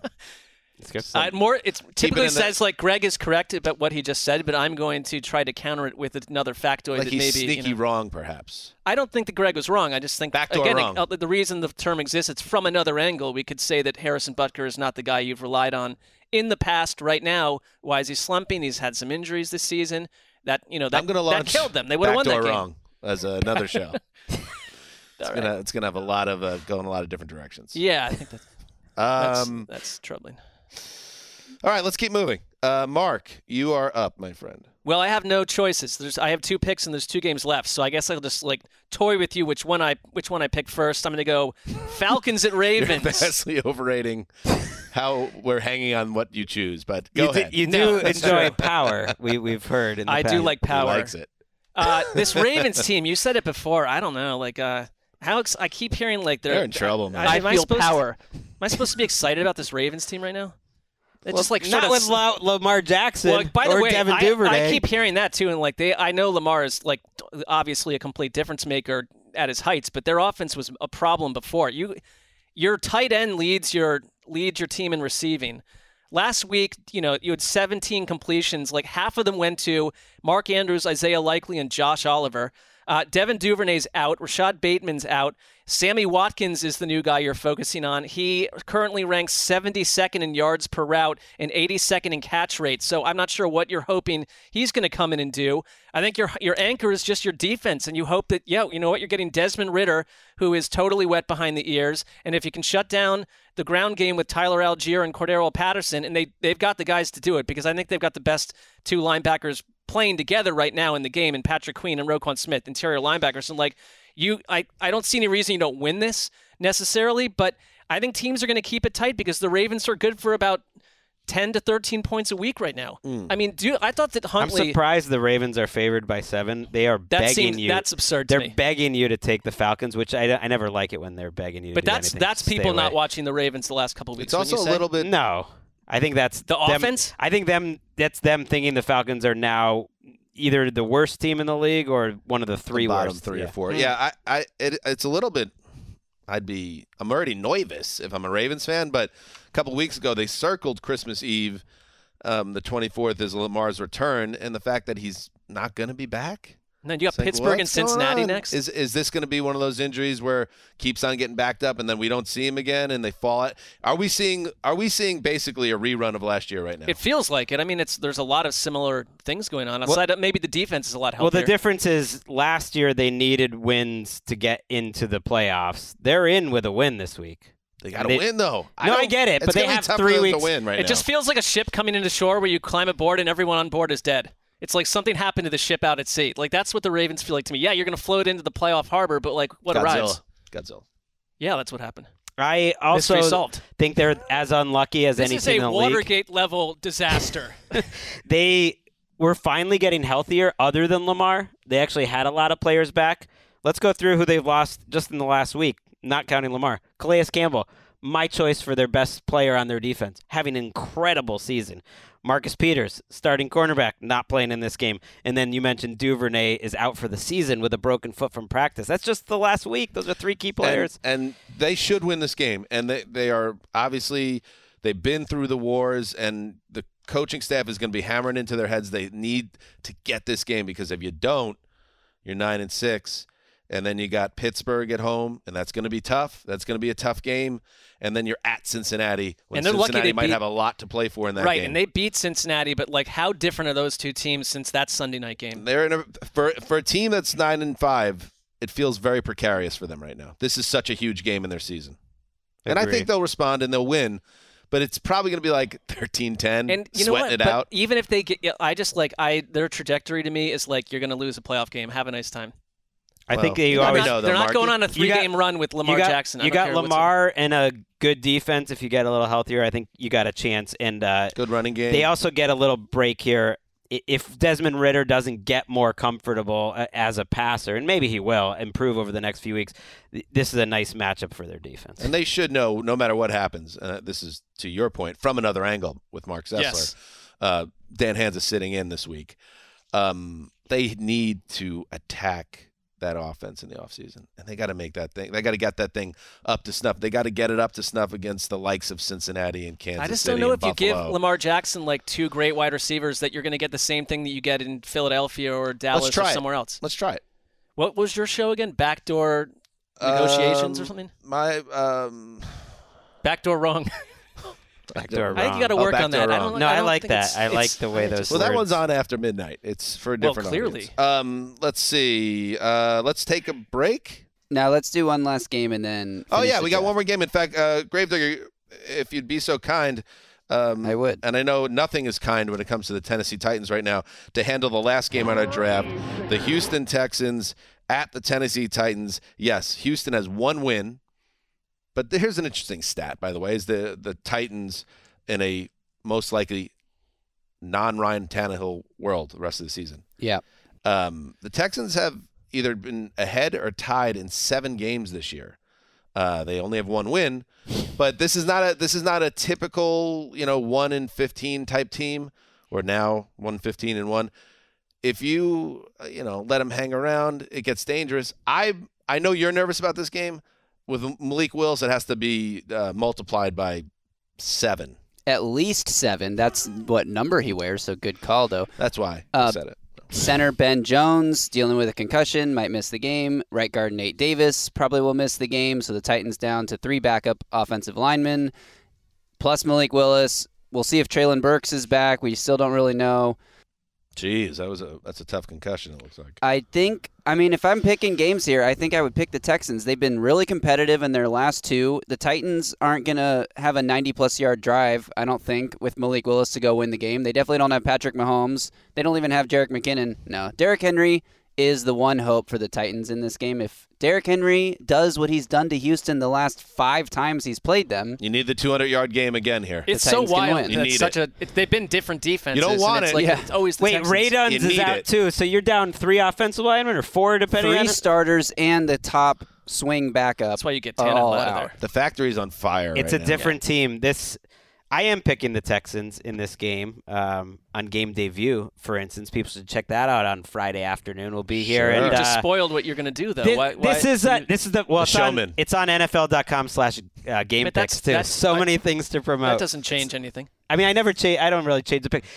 Stay tuned to see who I pick. Yeah. But I feel strongly that I could go this direction. I might surprise you with what I'm going to do. Maybe I will change it by then if something crazy happens. Too late. Everybody knows. I haven't chosen the Texans to win a game all year, but they won in Smart. Tennessee, and that's worked out. They won in Tennessee. I'm going to do something I've not done all year on NFL Game Day View. Stay Tune tuned in. Friday. I can't wait for the offseason. I'm going to go to showman school with Mark and Dan. Just come to our hearts. Hang out with us. They've been playing better. So I looked at DVOA for the 4-game losing streak that Tennessee's been on. I guess this shouldn't be that big of a shock, but they are by far the worst team in the NFL over those 4 games in terms of offensive and defensive efficiency. They're not doing anything well. I will tell you. I got the name of the show. What? Yeah. I got the name of Mark and I's show. It's called The Showman Show, man, with a comma in there. I love it. Can we get that on the lower third at some point so I can just see it? Because I think it's going to sing. I have to tell you one thing, by the way. It'll be more funny to Dan than anyone else, on screen and off. The Showman Show, comma, man. I am on a roll when it comes This to offseason. one aspect of this show. What? Is he going to do it? No, I have another guy. You have? Yeah. Well, the processing, it's going to take us deep into the spring. So why wait? Okay. Why wait another week if we're already talking deep spring? Chig Okonkwo is my new guy. Wait, that was one of my guys earlier in the season, we got right? a guy conflict. No. Yeah. I don't remember that. Guy conflict. Graver was there. Greg definitely shouted him out. I said that's one of my guys. Who doesn't love Okonkwo? Let's go back and check You know the what? tape. This sounds like a case for Ted Becker. I think he could see, even if Greg's taken 47 guys, so it's like there's some element of like maybe Ted don't is seat everyone in the same Remember, I part had of a the whole restaurant. thing. They got to build the whole plane out of Okonkwo. Turn the whole That's offense right. into Okonkwo. Well, I don't deny that you said that. I'm just denying that maybe Ted would come up with a different. Ted Becker is an ill health from another and he's angle. overworked. Ted Becker, but he's also extremely passionate about his job, and I know we'll have this. You have the graphic? Can we see what it looks like? The Showman Show, man. That's pretty good. It's perfect. Pretty good. Coming soon. We actually should make that on because all platforms. It looks when you see it, you just can visualize a show in text that way. That we have to actually do that show in the off season. All right. It's going. It will come, and is Greg the guest? And then we kind of teach him. We'd sort of teach Greg. We give him some pointers. It's Maybe almost bring like a guest TED on Talk, also. and I'm in the audience. Yeah, it's a one-man audience. A one Greg audience. It's you and me on a stage. Yeah. We'll figure out where, Mhm. and then it's just a one-man audience, and it's Greg, and it's just us, just espousing Maybe our thoughts. Bourbon Room too. We go back to if that goes well. They let us Maybe back to do the Showman Show man Yeah. is from the Bourbon Room Yeah. on January 18th, and you're in your Hollywood Nights jeans, and we're. But I think this teaching. shows why we're hosting that show because we're just coming up with richer ideas for that show, even in the Classic moment. Showman. While Greg is quietly listening and sort of just taking it in, sponge like. A lot of notes I'll be taking. Honestly, Dan, you're on fire. You got Win Mark's old football magazines from another angle and the Showman Showman all in Oh, don't today's forget pod. about Backdoor Wrong. Backdoor Wrong. After dark. And from another angle, we can throw that in as a. Oh yeah. I'm building out an entire program. That's a network. Like a That's network right literally. now. You got to be careful. They might want all this for NFL Plus in the offseason. Oh God, yeah. All right, well, just erase this. I'll have to be compensated. Yeah. If I'm launching a sub network Yeah. with all this programming, Well, you sound like you're using a lot of my man hours too. I hope you're planning to pay me as well. And let's see what Ted Baxter does, or whatever his name is, Ted Bankley. Ooh. Well, let's start with giving the man respect. Yeah, He's had the flu three times. Ted Becker. Ted Becker. He does a great job up there in the office, the corporate. Let's take a break and hit all these other games. You go into your shower feeling tired, but as soon as you reach for the Irish Spring, your day immediately gets better. That crisp, fresh, unmistakable Irish Spring scent zings your brain and awakens your senses.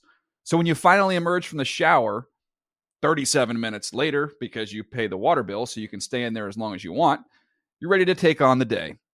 And smell great doing it. Irish Spring Body Wash and Bar Soap. Fresh, green, Irish. Shop now at a store near you.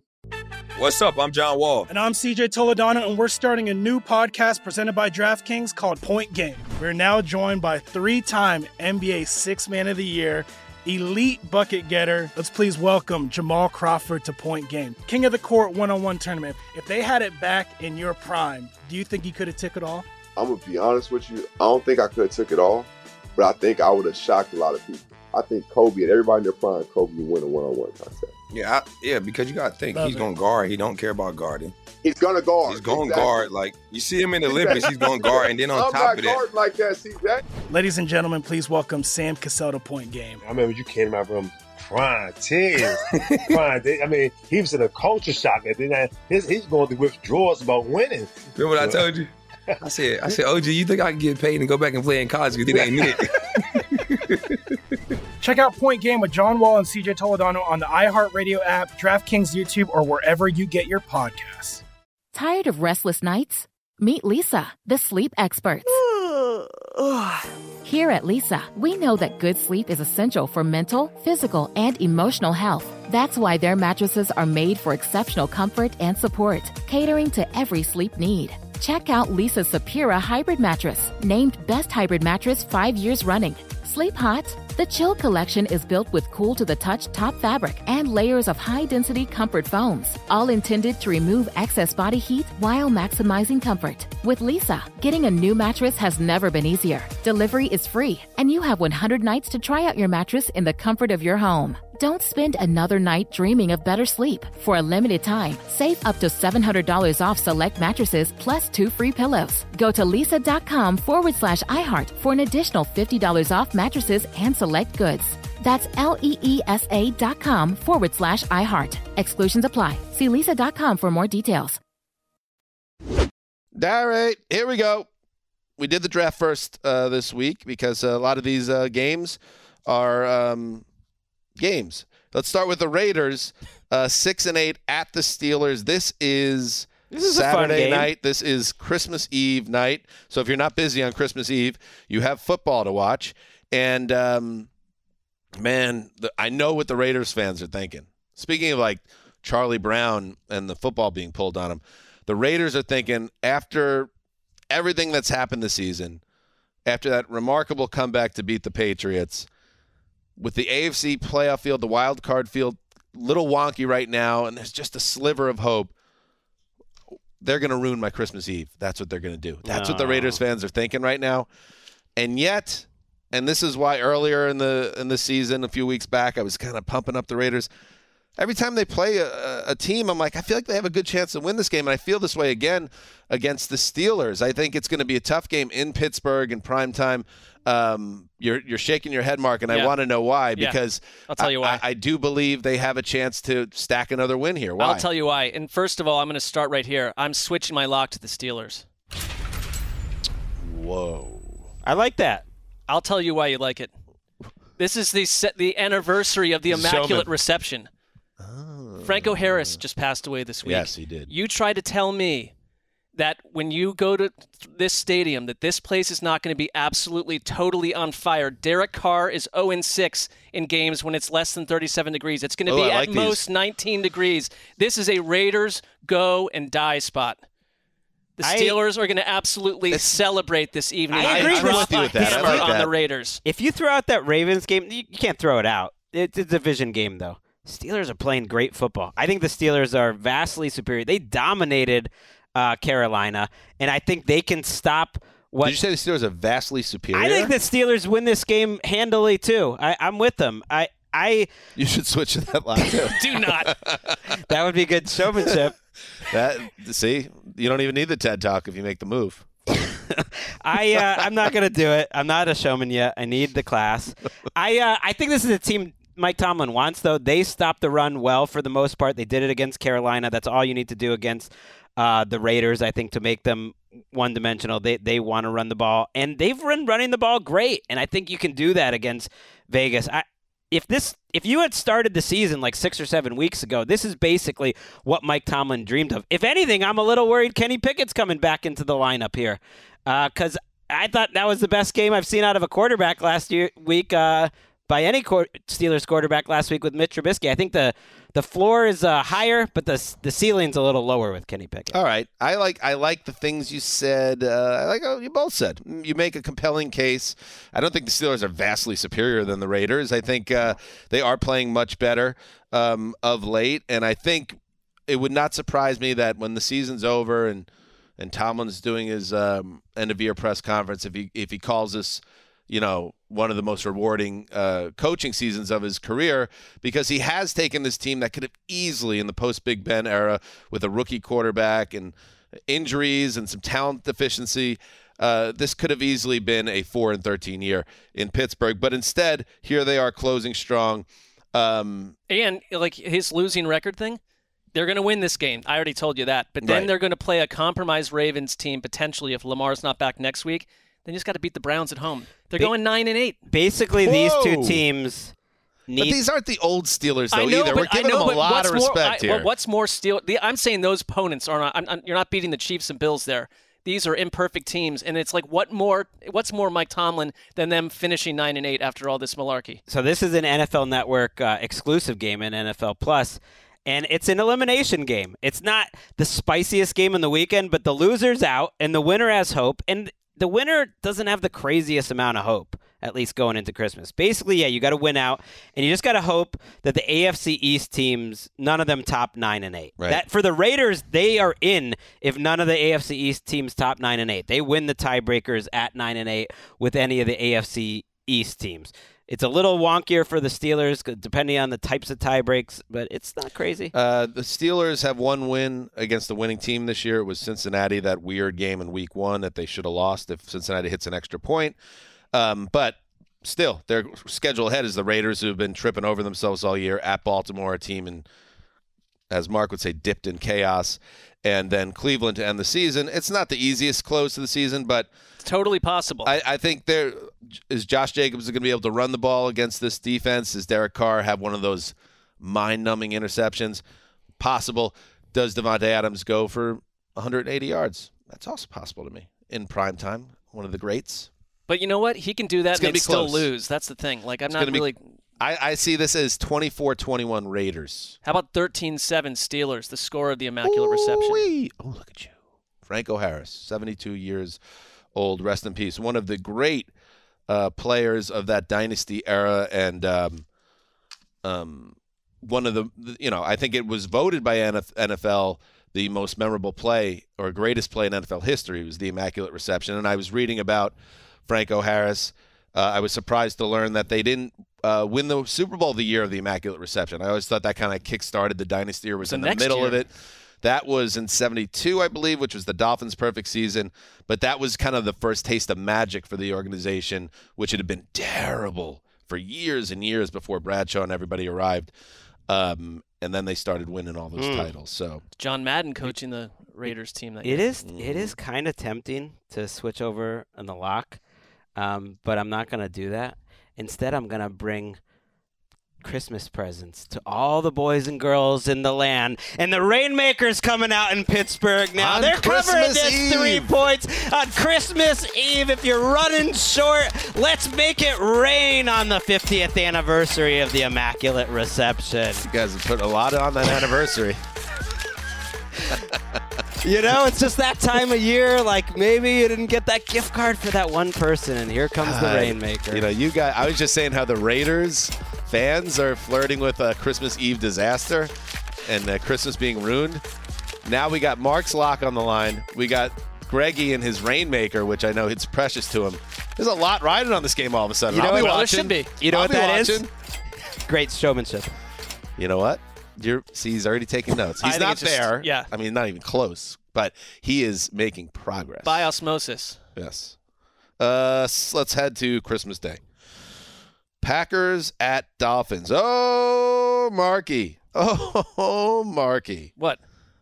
I know you despise the Packers, but keep an eye on the Packers here, because if they win this game, they are very much alive in the NFC playoff race. Rodgers said it himself, and I kind of like it because players are always like, hey, listen, we just win the next game on our schedule. It's like, shut up. What he said after Monday Night Football and the win they had was over the Rams was like, listen, we needed to win X, Y, Z, and we needed all these other things to work out. And so far we've been winning the last 2 weeks, and all the things we've needed to happen have happened for the most part. So I just like a player showing the transparency. He's like, yeah, we need a big picture thing to come to our way. Now, here's the question. The Dolphins, who shows up here for the Dolphins because they look so good for large stretches of that Bills game, couldn't close it out. Now they're at home. They should take care of business. And as good as they've been playing or played on last Saturday against the Bills, they have lost 3 straight now in December. Aaron Rodgers also was asked if he thought they could run the table. And he said, I do.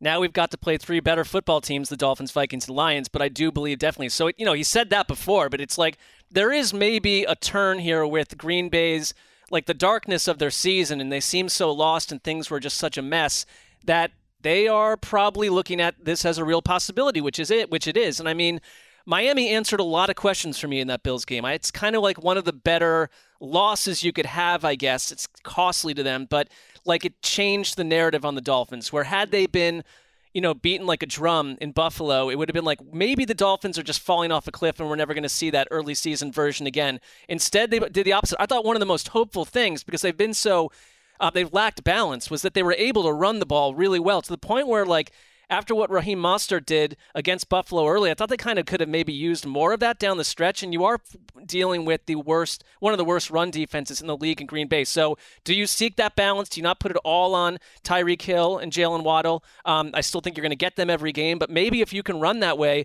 you can keep the ball out of Aaron Rodgers' hands, and this is it's also at home. I like that for Some the Dolphins. games can be as encouraging as they are frustrating. That's how I classified the Dolphins game against the Bills. It's a two-parter for me now, though. So it was like you showed up against Buffalo, didn't close, but you showed up. Win this game at home. You have to. In prime time against a Green Bay team that obviously took a big step back from last year, is playing better but not a great team. End the losing streak, and then basically punch your ticket to the playoffs in a most likely sense. You'll get to 9-6, and you should be able to find a way to navigate in from that point. This is another big test for the Dolphins for me. Yeah, I love points in this game. I love like it going over, because to me the Packers offense has solved their issues. Like, they're back.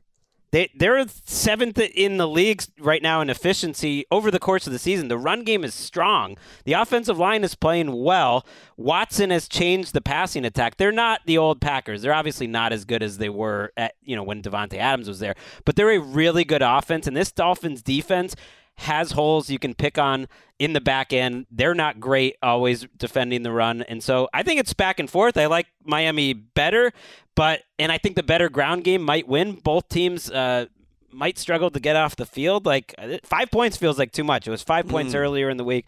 I think it's now 4. Either way, I think this is a fun little game. This is definitely the best game on Christmas. If you're strategizing, this is the best one. Yeah, I if they could, I would have flexed this game down to the late game, but we'll get to it.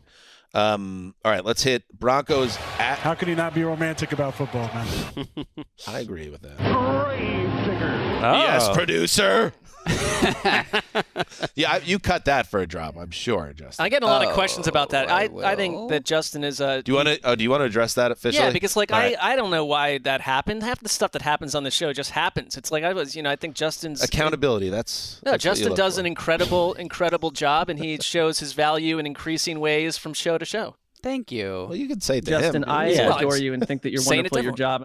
Yeah. Saying it to everyone. Mark's apologizing for letting you know how he really felt in that moment. No, I just think it was the heat of the moment, which happens on this show. It's different than we're doing some stodgy thing and some our emotions run free here. So Mark gets cut off a lot, and I didn't mean to cut him off with that. No, it's okay. Don't cut off Mark. I just wanted to jump in to say that I think the Dolphins get right in this one. I'm locking up Miami. Nice, I like that. Where are you in the standings? What are the standings? Man, it's hard to see where he is. He's so far.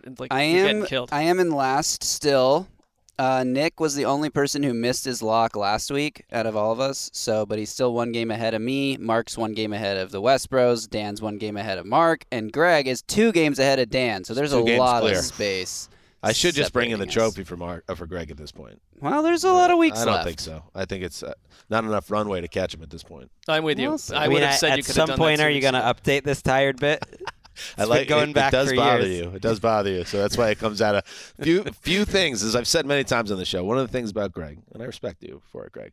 It's very hard to really get past the shield and really bother him. But for some reason, this one does.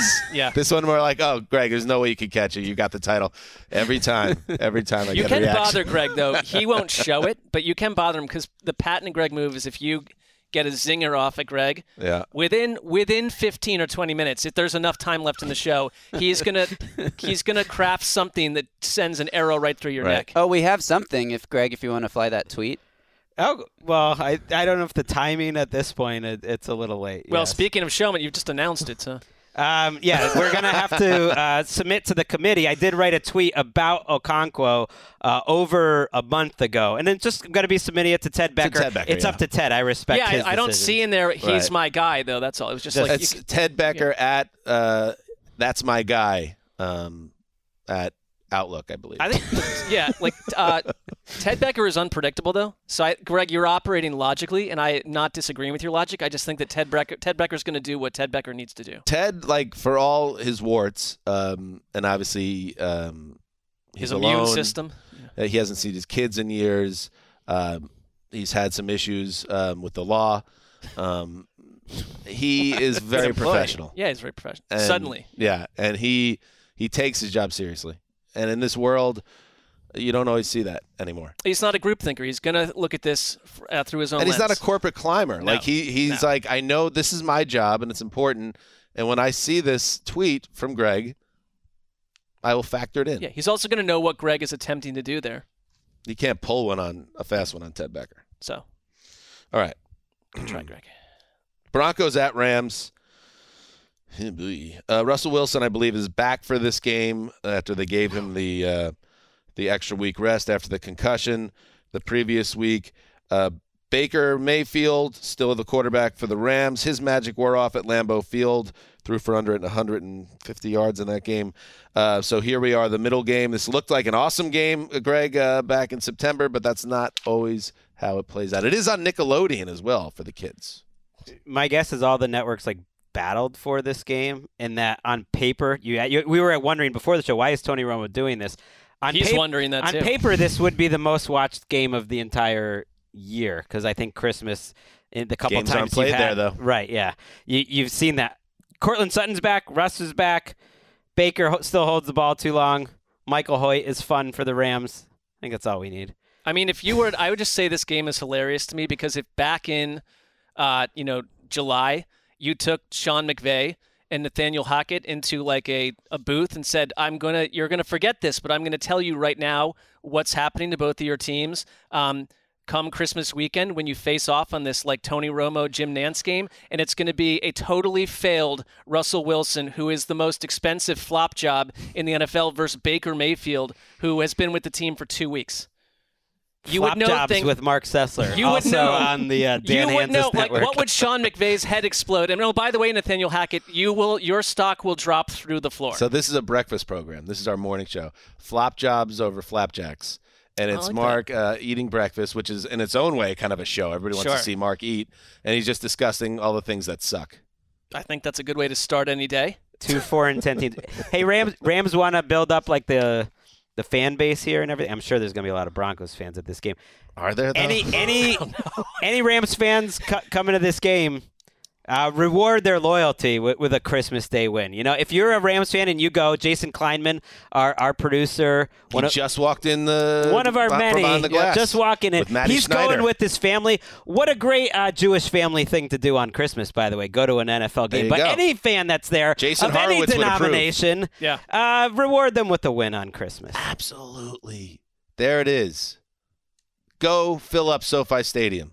From another angle, why put your family through this? But that's again from another angle. So let's move to the late game on Christmas. It is the 6-8 Tampa Bay Buccaneers. Oh my God, more Buccaneers football at the Arizona Cardinals, who are starting, I believe, Trace McSorley because we're getting another Cardinals game on national television here. I'm gonna have a talk with those guys in Park Avenue. It's a tough the next schedules. They made a couple. Gotta be able to flex these. Couple Christmas gambles. games. I liked. Someone brought up like the Hard Knocks thought that Cardinals got all these back end of the season games while they're the Hard Knocks team. I think 100%. We talked about that last week. Yeah, which makes sense. I didn't want to misattribute. It was you. Just a theory, but don't you think it's like? I think you're right. I think you nailed it. I kind of stopped watching that show, to be honest, too. And now Greg and I were tracking it vaguely. Now they're the worst team in the league. They would be number 32 right now on a neutral field for me. Really? Yeah. I guess. Along with McSorley. Along with the Falcons. The defense isn't really playing. We just called the Falcons. I said bottom three. I said bottom three. I would put Cardinals would be an underdog to every team. Yeah. Well, plus just everything happening around them. Is like you want to turn your eyes away from it as soon as possible. It's no longer fun to watch. It's a toughie, and the Buccaneers. That was so many disappointing losses for the Bucs this year. I think last week's was the worst because it was such a tease. They looked so good getting up on a great Cincinnati team, 17-0, and everything was working. So for it to kind of absolute snowball into hell type second half, it just like once again. Reaffirmed to everyone, the fan base, the team, everyone upstairs in that building, like, we are not very good. Like, we had a chance here to really jumpstart our season, and instead it ended in an embarrassing home loss. So they obviously, the schedule works out for them here with the Cardinals getting the third-string quarterback. The division sets up for them. There's no team, there's no Jaguars in this Southern division making a charge, looking to steal the division. Just take care of business, and yet – to Mark's viewpoint on things sometimes, like, does it even matter? Because when this team or whatever team's coming out of the South, it's just a countdown to their I did tell you that the NFC South winner would win a home playoff game, though. And I think if of all those teams, it would be the Bucs because I could see them randomly. But why? Well, no, I'm not saying it's to anyone's pleasure. I just could see the Bucs. I mean, but like what – I know you could just say change? Tom Brady, but like why will this team be the team? Because maybe – because things are weird. The season's so weird. So that first half of that game, Tony Romo was going crazy about it. Maybe almost too crazy. He almost fainted. But he was really impressed that they started changing what they do offensively. Like, they're such a static team. And it's like the rest of the NFL, we'll start doing motion. Let's start doing play action on early downs. Let's stop running on early downs. And it worked for a half, and then they had 4 turnovers in 11 plays. So if they're changing their approach offensively, that could help. And then the schedule, certainly. You can't clinch the division this week, but you close with the Panthers and Falcons. Can you see them winning 3 straight games and feeling better about themselves? I could. I kind of think that will happen. To battle my own point, I still think they're the team that we... From another angle. From another angle of my own angle. We keep saying this is the team that will somehow kind of mend their issues. I just mean, this is who they are. No, I'm with you, but you can't go against your own angle. From another angle, from my own angle. But you can, though, because it is. He's a showman. Right. You could call it hypocritical, but it's not. You're actually like adding another layer to the show, Greg. One of the segments of the show. You continue to learn how. One of the segments of the show is both sides of the fence with Mark Sessler. That one is that's an infuriating That's a segment one. Within that show. Yeah. And CBS reported, Jonathan Jones, that the Cardinals are expected to part ways with GM Steve Keim in the offseason. Well, I wonder if Cliff Kingsbury could be one of these, get rid of him before the season to find out, get an early jump on the search. I don't know who's running the search. Indefinite. I wonder if like the sensitivity around the Keim situation will stop them from doing anything like that, but like before the end of Week 18. But they'll say goodbye to Keim, and then what if they kind of want Sean Payton in there to work with Kyler? I'm saying, like, you can say goodbye to Keim, and then you hire a new GM, or maybe you hire Sean Payton to do it all. But it does feel like this thing's about to. I hate when these teams hire like Corn Ferry to find their new coach. It's always annoying to me. I mean, this hasn't been mentioned on the show, and I feel like we should, and this probably will be the last time we mention Keim, is that the offensive line coach is alleging that he didn't do anything because of mistaken identity, and he looks exactly like Steve Keim. Where's this? He said that? It was in a statement release. Respecting a woman is a core value for me. The mysterious allegations by the Cardinals are untrue. I want to clear my name. Be it a miscommunication or mistaken identity, my family and I will cooperate fully and honestly with the NFL Cardinals or any agency to restore my bit of a bombshell. Reputation. It was a couple weeks ago, though. Then Keim disappears shortly thereafter. Okay, why isn't Hard Knocks talking about this stuff? I've not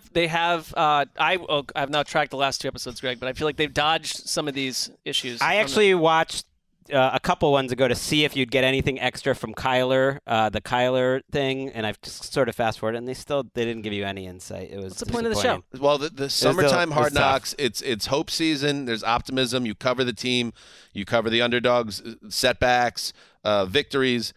If you're going to do in-season Hard Knocks, I think you got to cover it warts and all. Embrace it, yeah. Because you're in battle with these teams, and there are battles that you win and there are battles that you lose, and if you only cover the battles you win and gloss over everything else, is it the best program? No, it's not Hard Knocks by the New York Times, though. Obviously, so there's other things going on here. Is that another show idea? It is. Reach out to New York Times.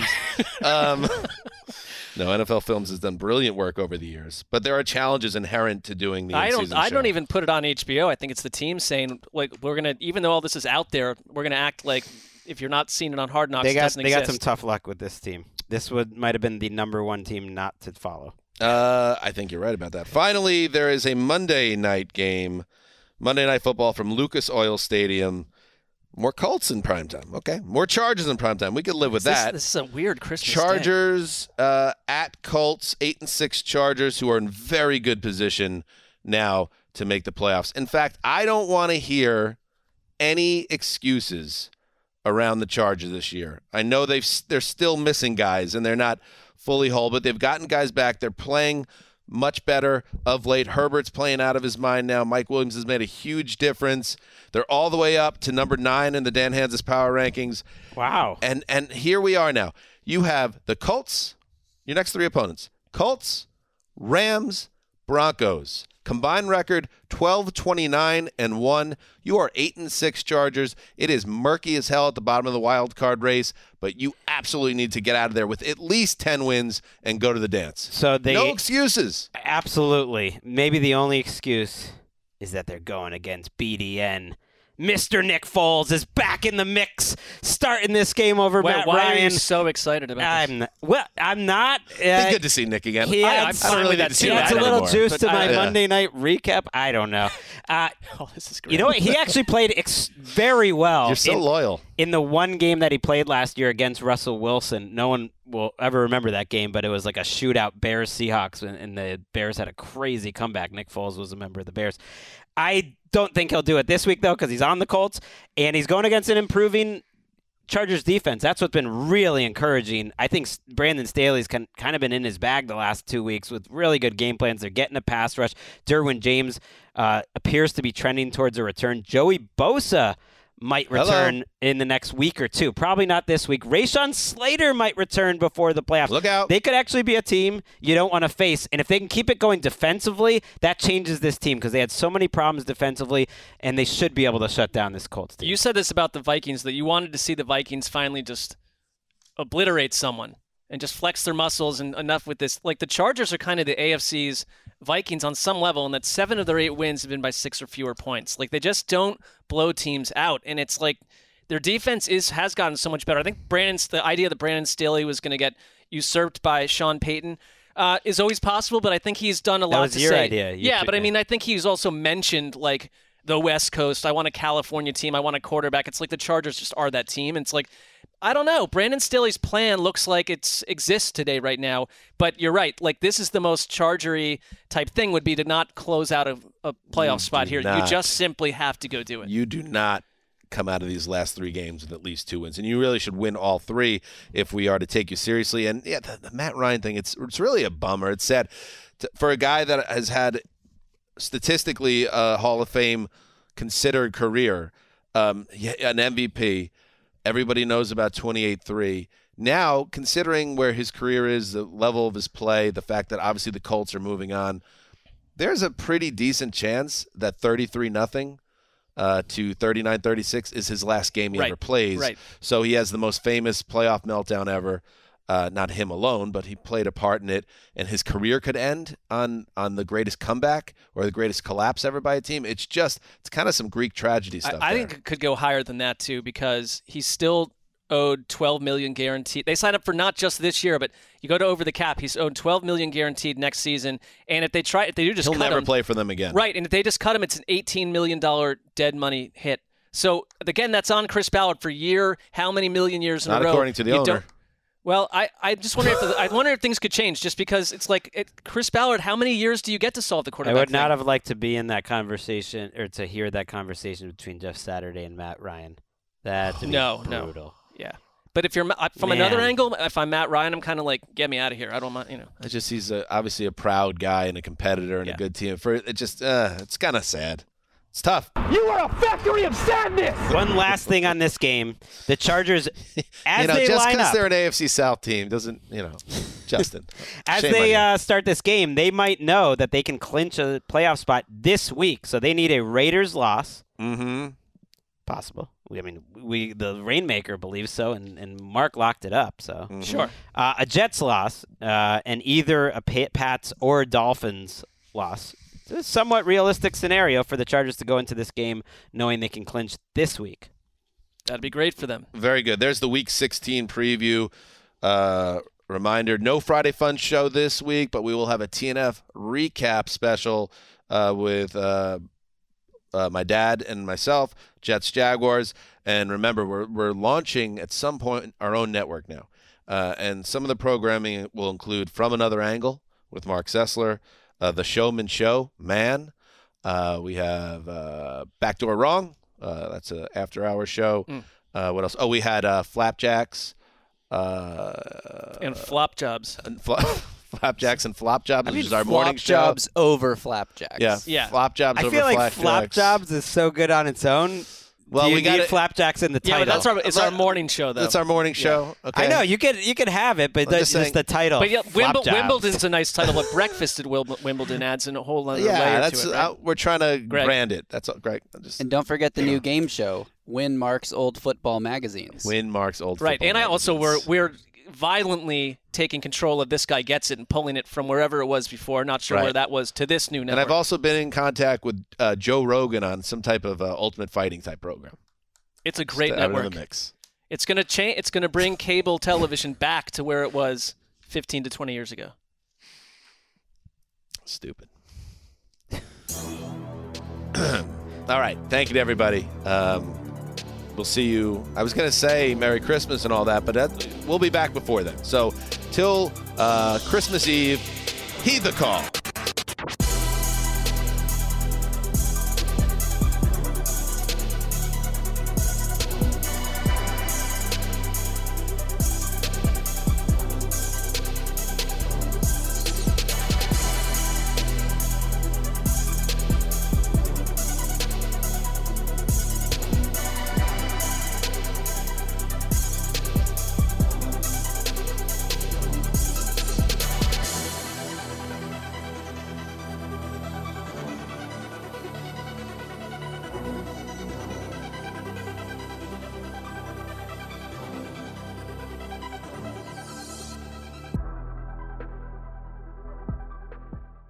You go into your shower feeling tired, but as soon as you reach for the Irish Spring, your day immediately gets better. That crisp, fresh, unmistakable Irish Spring scent zings your brain and awakens your senses. So when you finally emerge from the shower 37 minutes later, because you pay the water bill so you can stay in there as long as you want, you're ready to take on the day and smell great doing it. Irish Spring Body Wash and Bar Soap. Fresh, green, Irish. Shop now at a store near you. Getting ready to take on spring? Make your first move with the reliable performance and power of Steel battery tools. From hedge trimmers and mowers to string trimmers and more, right now you can save $50 on select battery tool sets. Real Steel. Offer valid on select AK system sets through June 16, 2024. See participating retailer for details. Open a limited-time 11-month certificate at Kemba Financial Credit Union. At 5.25% APY, it's more than triple the national average, plus it's a safe and secure way to grow your money. Visit your local branch or kemba.org/cb for details. Offer expires May 31st, 2024. APY equals annual percentage yield. Restrictions apply. $500 minimum and $250,000 maximum deposit. Advantage status required. Comparison based on bank rate average. Federally insured by NCUA.